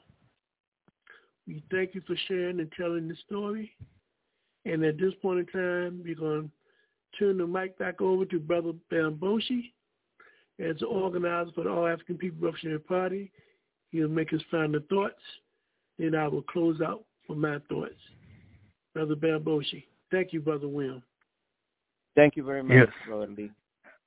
I would also like to thank Brother William for not just his presentation here, but his consistency in always being on the right side of justice and in working harder than anybody else I know for the people of Venezuela. So thank you very much, my brother. I appreciate you. Thank you. Thank you, Lord. And I see you over here soon. Brother Bamboshi, how can they find out more information about the All African People Revolutionary Party GC? I think you may have that information, brother, but just go to our website at AAPRP-GC.org, and all the information is there. Okay, as Brother Bamboshi stated, that if you'd like to know more information about the All African Peoples Revolutionary Party GC, you can visit our website, which is www.AAPRP-GC.org. We also would like to remind you that put this calendar date down. That's just the 31st of this month of May. We will be concluding our activities for this month for African Liberation Day, Palestine Day, by having an interview with Brother Bob Brown, representing the Pay Roots, as he talk about the thing, God make no slaves in the womb. We talking about slave trafficking. We will have a very important interview with him. That's this Wednesday on 31st from 8 to 10 p.m. Put that in your calendar, spread the word. And we'd just like to remind you, Africa on the Move is a weekly podcast. It's under the direction and banner of the African Awareness Association. And we'd like to thank you for allowing us this opportunity to come to your homes this evening to speak truth to the powerful and the powerless. I'm Brother Africa. We'd like to thank all our participants. And we come and say that without information, you cannot think. And without organization, you cannot think clearly. Join the organization that's doing something to help liberate your people. If you don't join one or can't find one, we encourage you to build one. Because it's only through organization that will allow you the tool to defeat the enemy. So until next time, this continuation of African Liberation Day, under the theme, Pan-Africanism, Raising Class Struggle in Africa and the diaspora, fighting for one unified social Africa. We continue down that road, and we look forward to seeing you next year. More importantly, we want to see you closing out this month on the 31st year at 8 p.m. So until next time, let's strive to go forward ever and backwards never. This has been Africa on the Move.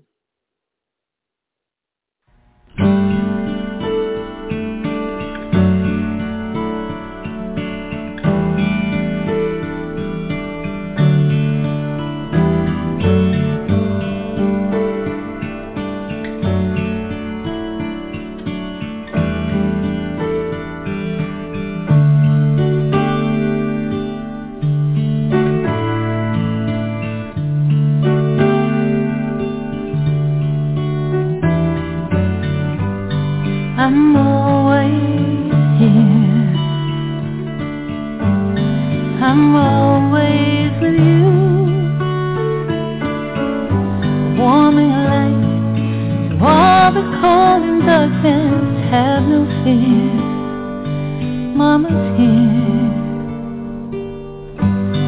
And you are my sunshine. You make me laugh, at times you make me cry. But I know it's worth it every time, more than diamonds, more than gold. Mama loves you, that's forever. When you're down, I'll make it better.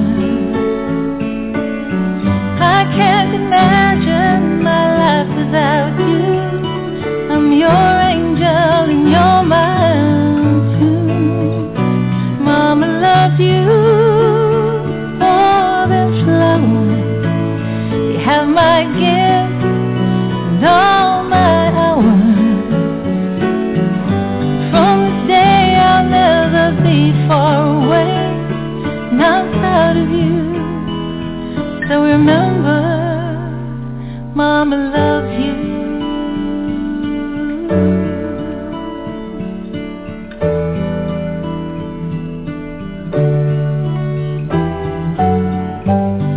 You're so full of life. You keep me on my toes. What's best for you comes easy for me. Mother always knows. And I smile when you smile. My heart skips a beat. Those eyes light up, I'm stargazing. Nothing more amazing. Mama loves you, that's forever. When you're down, I'll make it better. I can't imagine my life without you. I'm your angel and you're mine too. Mama loves you more than flowers. You have my gift and all my hours. And even if one day far, far away, I'm proud of you. Oh, remember, Mama loves you.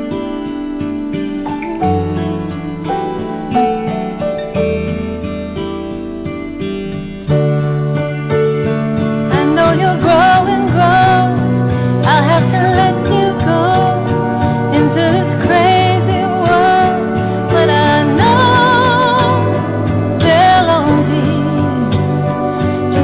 lucky as me, you have been blessed by you, and all the good you're gonna do.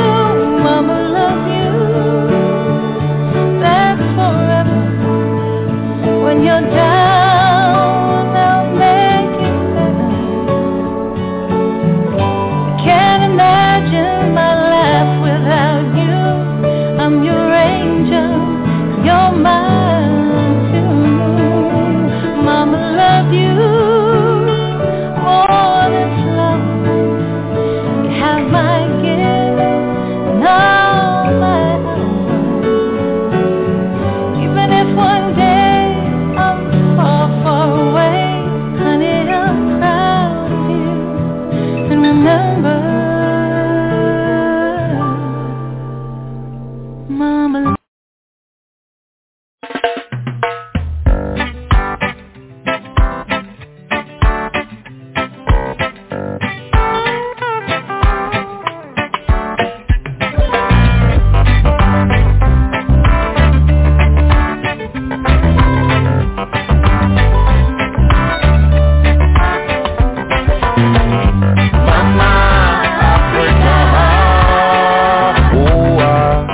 What you do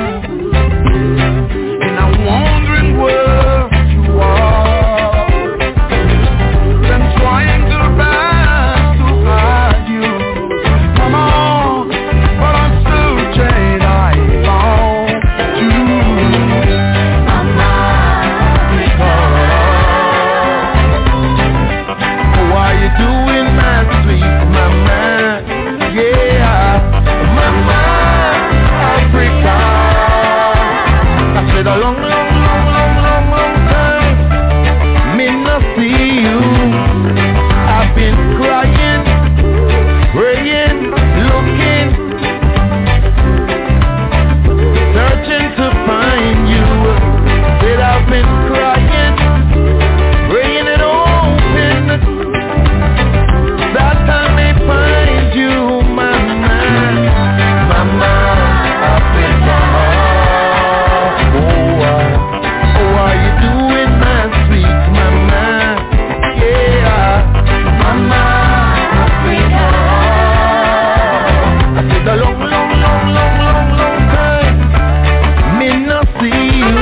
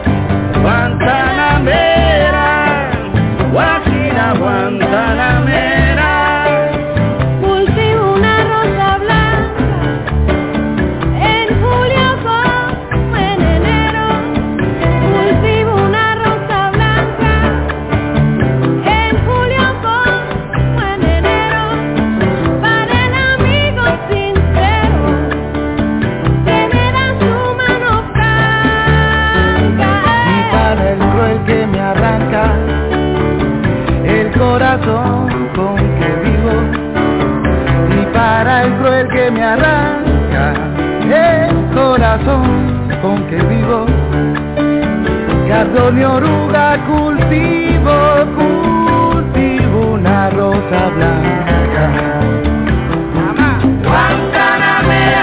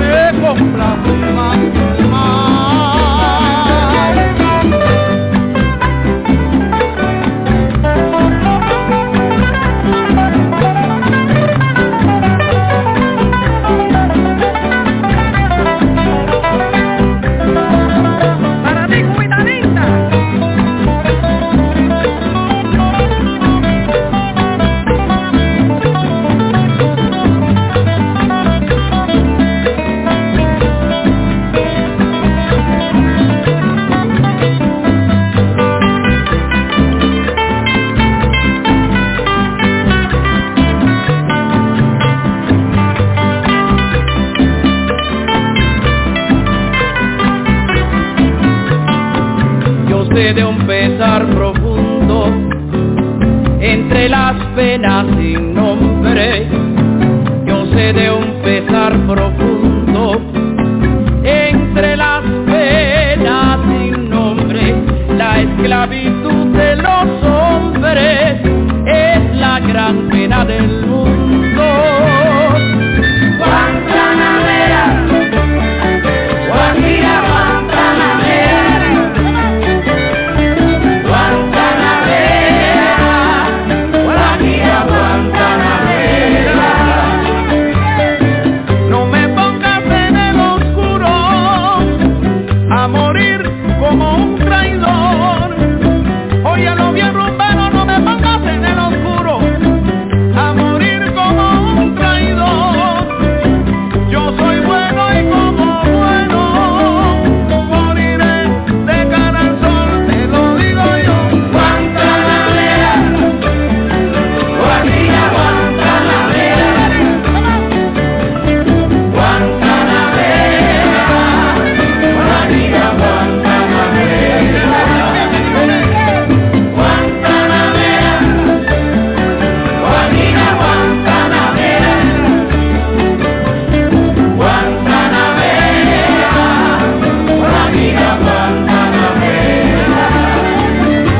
En la campiña lejana, en una calle cualquiera, en el monte, en el llano, en una esquina habanera, te entrego mi inspiración, grande como una pradera. Tú que escuchas mi canción, stay with me, Guantanamera, Guantanamera, Guajira, Guantanamera, Guantanamera, Guajira,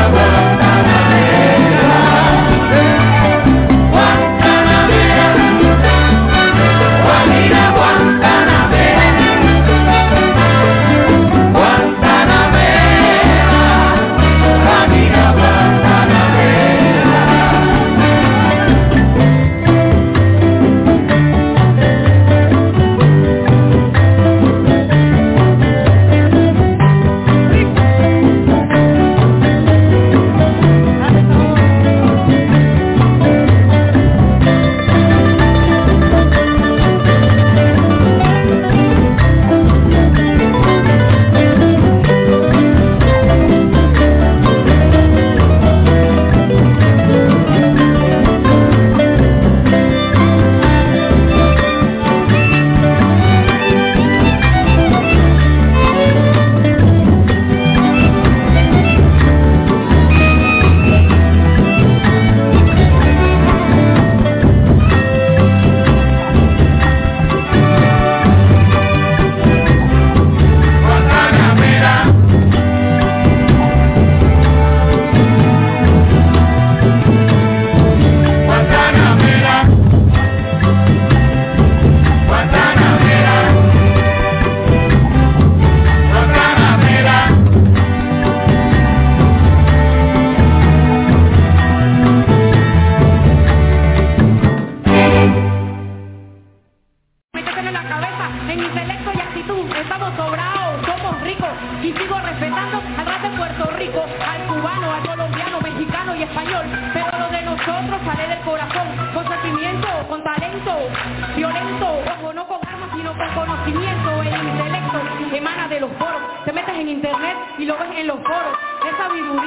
Guantanamera,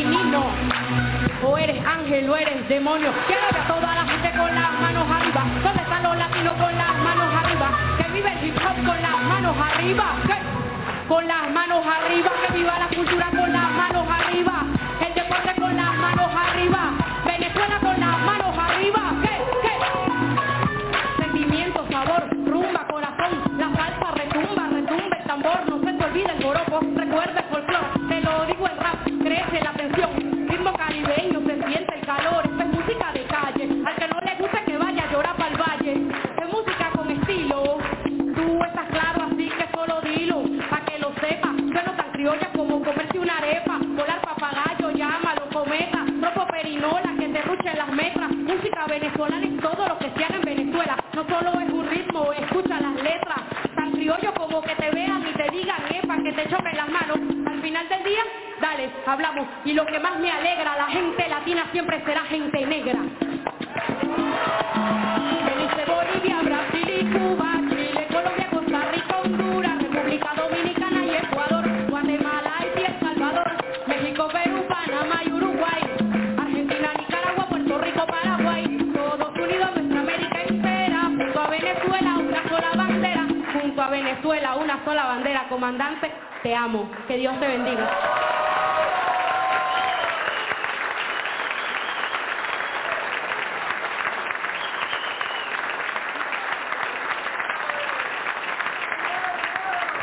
¿Dónde está Amaranta? El Amaranta y el Pinky, ¿dónde están? ¿No? La cantera.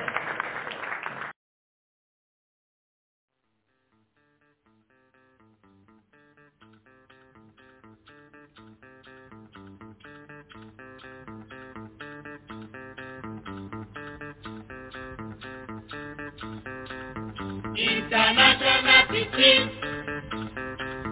International Teaching. International Teaching. ICT. International Teaching. International Teaching. International Teaching. Oh. International Teaching. International Teaching. ICT. International Teaching. International Rook. International Teaching. Oh. Hey. International Teaching. International Teaching.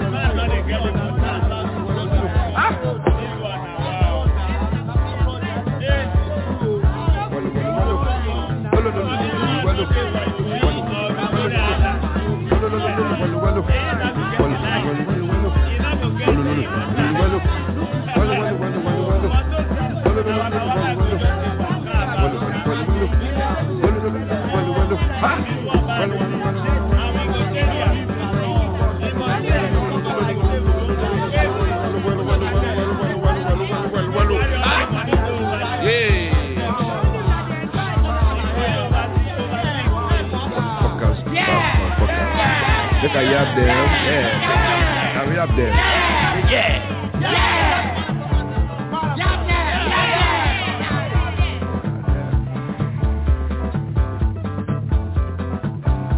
Well, not true, I want talk again you. Not true, I want talk again you. If I lie you, you go still punish me. If I they punish me, if you do my punish me. If you land they punish me. If you do my punish me. I read down for bookie you. I see some myself you. Welly you. Well, welly you. Well. Not true, I want talk again you. If I they lie you, go still punish me. If I they punish me, if you do my punish me. If you land they punish me. I read down for bookie you. I see some myself you. Welly you. Well. Welly you. Well. Not true, I want talk again you. If I they lie you, go still punish me. If you do my punish me. If you land they punish me. If I they punish me. I read down for bookie you. I see some myself you. I see some myself you. Well. Welly you. Well. Long time ago. Long time ago.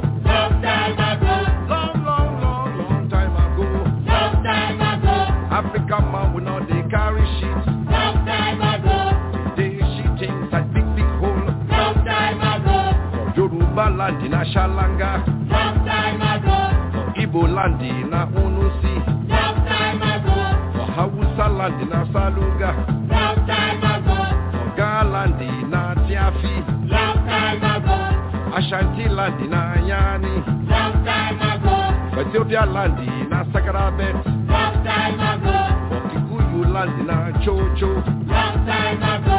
For Bemba land in a Chimbunzi. Long time ago. For Tunga land in a Ichibunzi. Long time ago. Long, long, long, long time ago. Long time ago. Africa man we know they carry shit. Long time ago. We they shit inside big, big hole. Long time ago. Long, long, long, long time ago. Long time ago. Long, long, long, long time ago.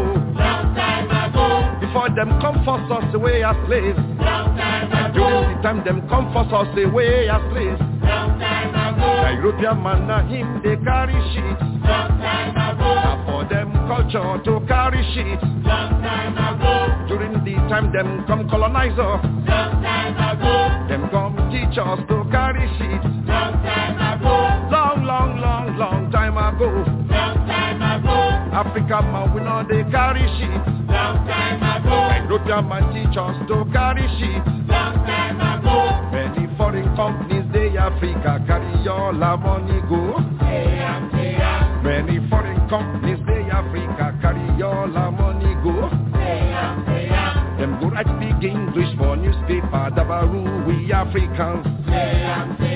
Them go write big English for newspaper Dabaru we Africans. I read about one of them inside book like that them calling him na ITT. I read about one of them inside book like that them calling him na ITT. Them go they cause confusion, cause corruption, cause oppression, cause inflation. Them go they cause oppression, cause confusion, cause corruption, cause inflation, cause oppression, cause confusion, cause inflation, cause oppression, oppression, oppression, inflation, corruption, oppression, inflation. Them get to one.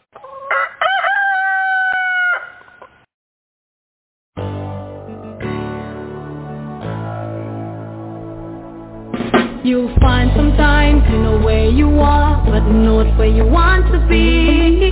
Just take your time, really pace yourself, have a little bit of faith in you. You'll find, you know, and then you don't. You'll find that you feel it, and then you don't. It's only the beginning. Please don't sweat it. It's only the beginning. Please don't sweat it. Oh, we love you, better believe it. Yes, we love you. We need you just the way you are, just the way you are. We love you, better believe it. Oh, I say to show you love, show you love, my Africa. I'll show you love. Oh, live a life of a meaninglessly. Don't waste it. Live a life of a meaning, my brother. Yeah. Just set the best for the rest to follow. Shine on, shine on. You'll find sometimes you know where you are, but not where you wanna be. Just take your time, embrace yourself, have a little bit of faith in you. We love you, better believe it. Yes, we love you. We need you just the way you are, just the way you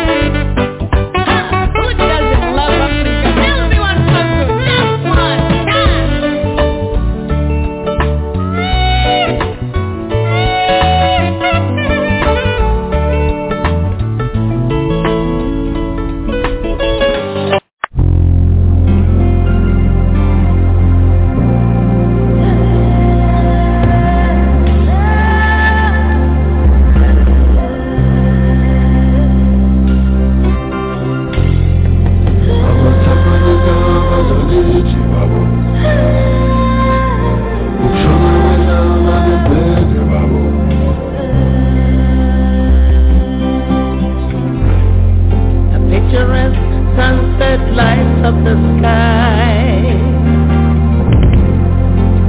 A magical moment of life passing by. Romantic rhythms that beat through the night. Mother Nature's gift for you and I.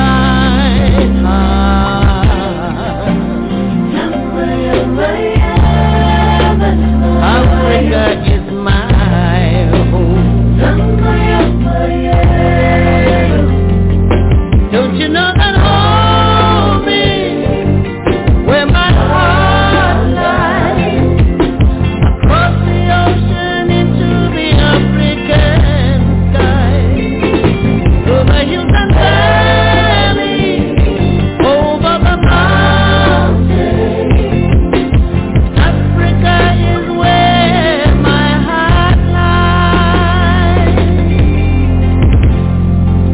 A new day dawns upon our land, breathing life for the creation of man, holding treasures of beauty given for all. The African dream that touches the soul.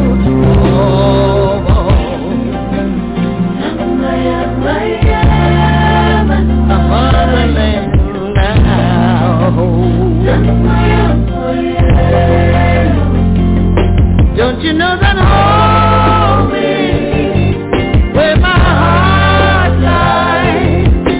Across the ocean into the African skies. Through the hills and valleys, over the mountains. Africa is where my heart lies.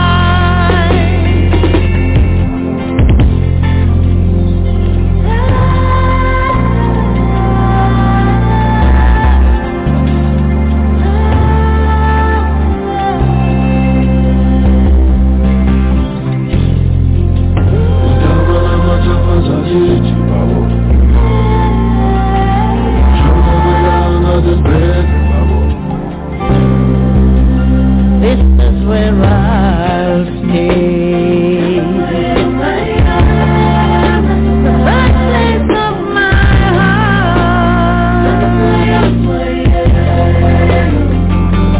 Don't you know that home is where my heart lies? Across the oceans into the African sky.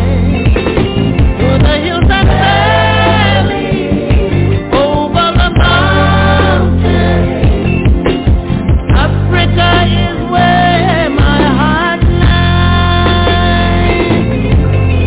Home is where my heart lies.